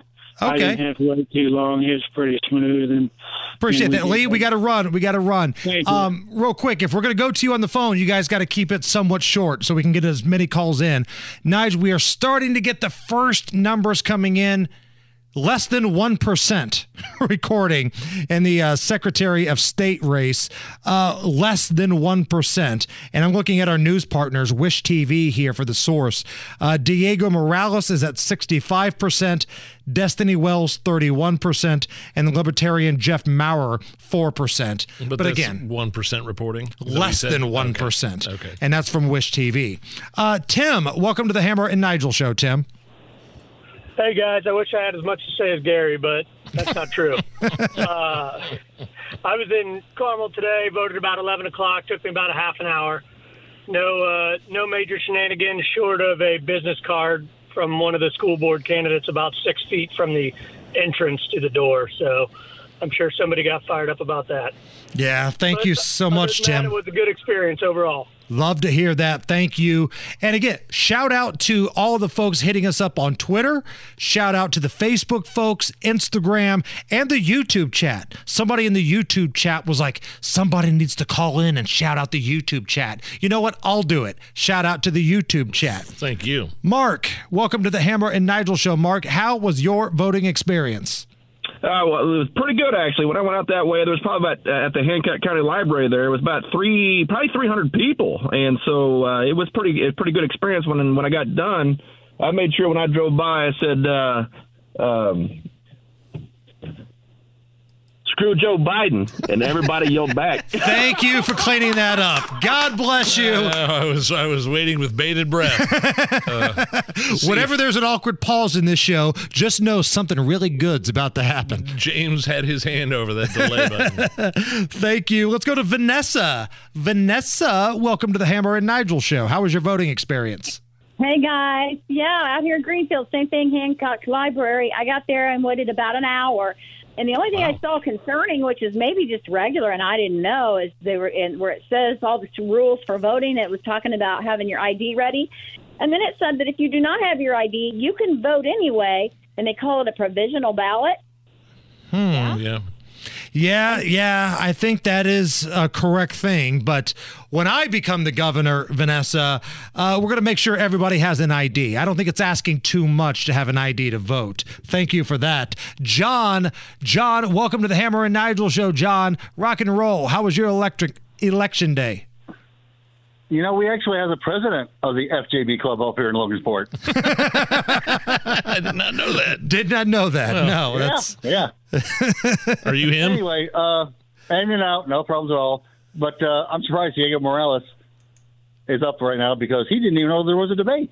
That's true. Good point. And again, less than 1%. What debate? Right. I didn't know there was a debate. That's what he told Tony Katz. Let's go to Clara. Clara, welcome to the Hammer and Nigel show. Tell us about your voting experience. Hi. So I'm 17 years old, and I went with my mom and my brothers. We woke up early, and we went to Thorntown to vote. Oh, hold on 1 second. I'm hearing Wish TV in our feed here. Thank you. I'm sorry, Clara. Go ahead. I couldn't hear her. I think her connection's bad.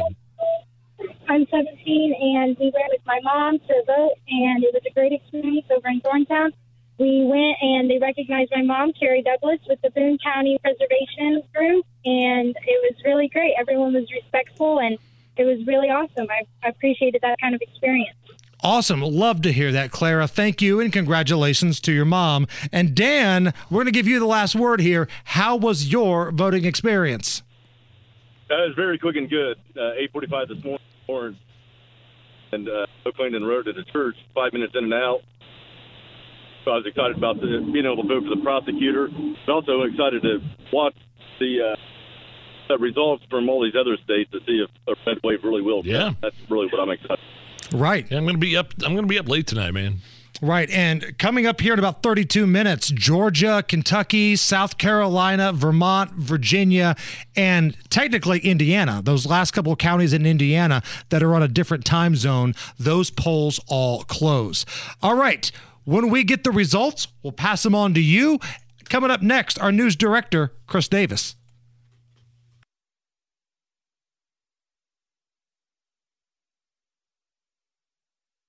The Hammer and Nigel Show. Can we please just be adults about this? You, an adult, you had a Lunchables for dinner last night. 93 WIBC. Hey, my name is Nigel. Hammer's over there. Chris Davis from the WIBC Newsroom, WIBC News Director, joining us live in studio. Before we get to some of these updates, have you ever seen a midterm election or remember a midterm election quite like this? I don't want to use the word chaos or chaotic. Maybe like a carnival atmosphere. Maybe just, everybody is going like there's so many personalities, We've been through so many political eras, and yes, this is the wildest I've ever seen. Really? I think so. For a midterm election. Yeah, for a midterm election, because you got accusations already coming out preemptively, and this is a fight for our democracy. What does that mean? Like what's happening in Arizona? What do you mean? Oh, well, I just mean, people preemptively saying that this could take days. And okay. Like Pennsylvania, for example. Pennsylvania, Fetterman's camp is already lawyered up and said, hey, we need to make sure that these ballots filled out incorrectly with no date should count, so we might not know who wins Pennsylvania for a while. That's against the rules. Right. According to the rules in Pennsylvania, you can't do that. So we're looking at some numbers coming in, and again, we are so early in this process. But the Associated Press has got some numbers out 2% reporting, all of 2%. Todd Young at 58% and McDermott at 40%. That's from the Associated Press. Chris, as this night goes on, what time of night do you guys start to normally kind of get a feel of the winners and the losers? Usually, and it varies with election, but 7:30 to 8:30 in that era. Oh, really? That early? Yeah, we start to get, results in. We don't get elections called that early, but we start to get an idea of where they're going. And for, let's say, some of these high-profile Senate races on the national level here, state like Pennsylvania, who doesn't close until 8 o'clock, or Arizona, who's out on the West Coast, at what point can we start to see how this thing's going to shape out? Well, I really wish I could answer that, but the unpredictability factor is ever present. So you're looking at the Fetterman-Oz race. This could go on into the night. What races are out there that maybe are on your radar that aren't a lot of other people paying attention to? Like I'd say this race out in Oregon, this gubernatorial race election in Oregon with the 3 female candidates, Republican, the Democrat, and there was she's an unaffiliated candidate. I mean, I think that's a pretty big. Oregon hasn't had a Republican governor for 40 years, and it's a neck and neck out there. That's crazy. And it's also, a little bit closer than people would expect in New York as well. Yes. In Oklahoma, which is, I used to live there and worked at a station in Tulsa. I was kind of surprised to hear, of Kevin Stitt's trouble out there, of the governor. When I was there, Mary Fallin was the governor, but they've got a history of Republican governors. 2% reporting, and again, it's Associated Press. Victoria Spartz at 56.9%, and Janine Lake, the Democrat, at 43.1%. It is DEFCON 1 back in the newsroom, Chris. I'm looking through the window here into the newsroom here. Take me through what all of these people are doing throughout the course of the evening here on WIBC. All right, so we're going to be in here. John Herrick is going to be the guy who's going through the numbers and getting Does he think he's the boss of everybody back there because he does IU basketball and stuff now? Does he think he's Mr. Billy Badass? He knows John Chris is Davis a the natural boss. But Abdul will be doing, the commentary on the side there and some analysis. I'll be here in the host chair, kind of facilitating the whole thing. Then we've got Harrison Silcox, who is our resident social media expert. We've got Sasha Nixon, who is going to be at the Democratic headquarters. We've got Jaden Arnold, who is going to be with the Libertarians. And then we've got Parker Carlson, who is going to the Republican camp at the JW. So we do have all those things covered tonight. What's considered success for the Libertarians tonight? Is it getting Maurer over 10%, or I don't know. What would you consider success for the Libertarians? Well, I mean, the ultimate success would be to win, right? But but let's be honest. I'd like the Colts to win the Super Bowl, Chris, but that's not going to happen this year either. Donald Rainwater set the bar, 12%. And I think, if Maurer can get over 10, that would be absolutely incredible. Also, that's going to split things up. All attention is probably going to be on the Senate tonight. The House is expected to go Republican. I mean, anything can happen, but it looks like that's going to go Republican. I'm fascinated with some of these governor's races, the gubernatorial races, New York and Michigan, Oregon, Arizona. Any of these stick out to you?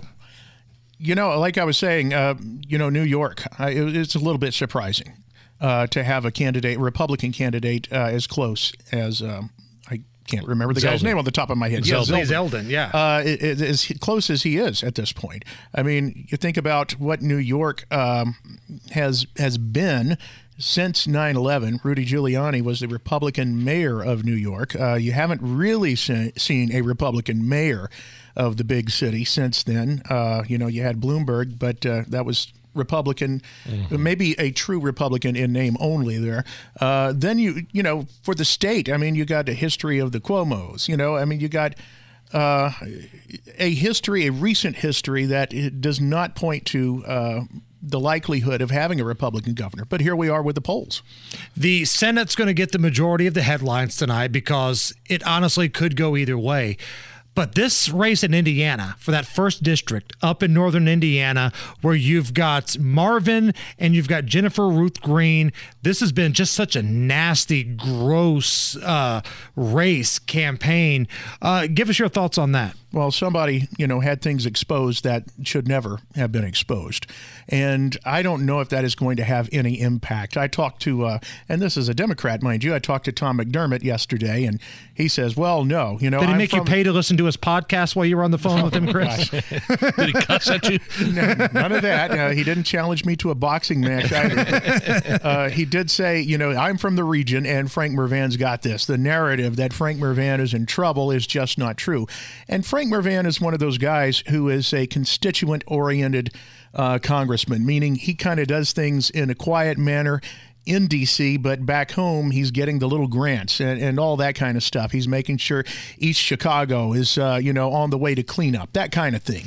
So you got to factor in Jennifer Ruth Green has not had the opportunity to, I guess, court the people like Frank Mervan has. As a journalist, as you are, as the director for the WIBC newsroom, what happened with Ruth Green in terms of revealing some private medical history in Politico? And the Adam Wren was the author of that article. Was that egregious? I mean, was that sort of crossing the line in terms of journalism? Medical records ever be let out into the public? I mean, you guys talk about your ailments all the time, but that's because you agree to do it. You volunteer. Right. You want to do it. I mean, Jennifer Ruth Green, just because she's a candidate, does it mean that she gets that kind of information, especially as sensitive as that information is? Do you get that kind of information disseminated to the public? I mean, as a human being, I would say, God, no. And so, I mean, I would say it's egregious, but a lot of people think it's questionable with who took responsibility. And again, we're waiting to get the numbers in. We're just starting to trickle in a few of them here. Again, just 2% reporting in a lot of these races. Todd Young, 53%, McDermott, 45%. We don't have any information on the prosecutor's race or anything like that yet. Chris Davis in the newsroom will keep you up to date on that throughout the night. Chris, this prosecutor's race here in Marion County. Listen, the Democrats have such an advantage in registered voters. Indianapolis is a blue city. Marion County is a blue county. Does Cindy Carrasco have a chance tonight?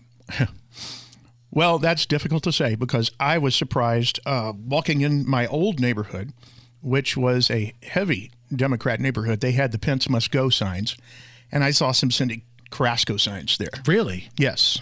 That's interesting. Abdul kind of said the same thing earlier. Areas where you don't normally see Republican yard signs, there are a few Cindy Carrasco signs up. In the median or in front of homeowners' No, these houses? were in front of houses.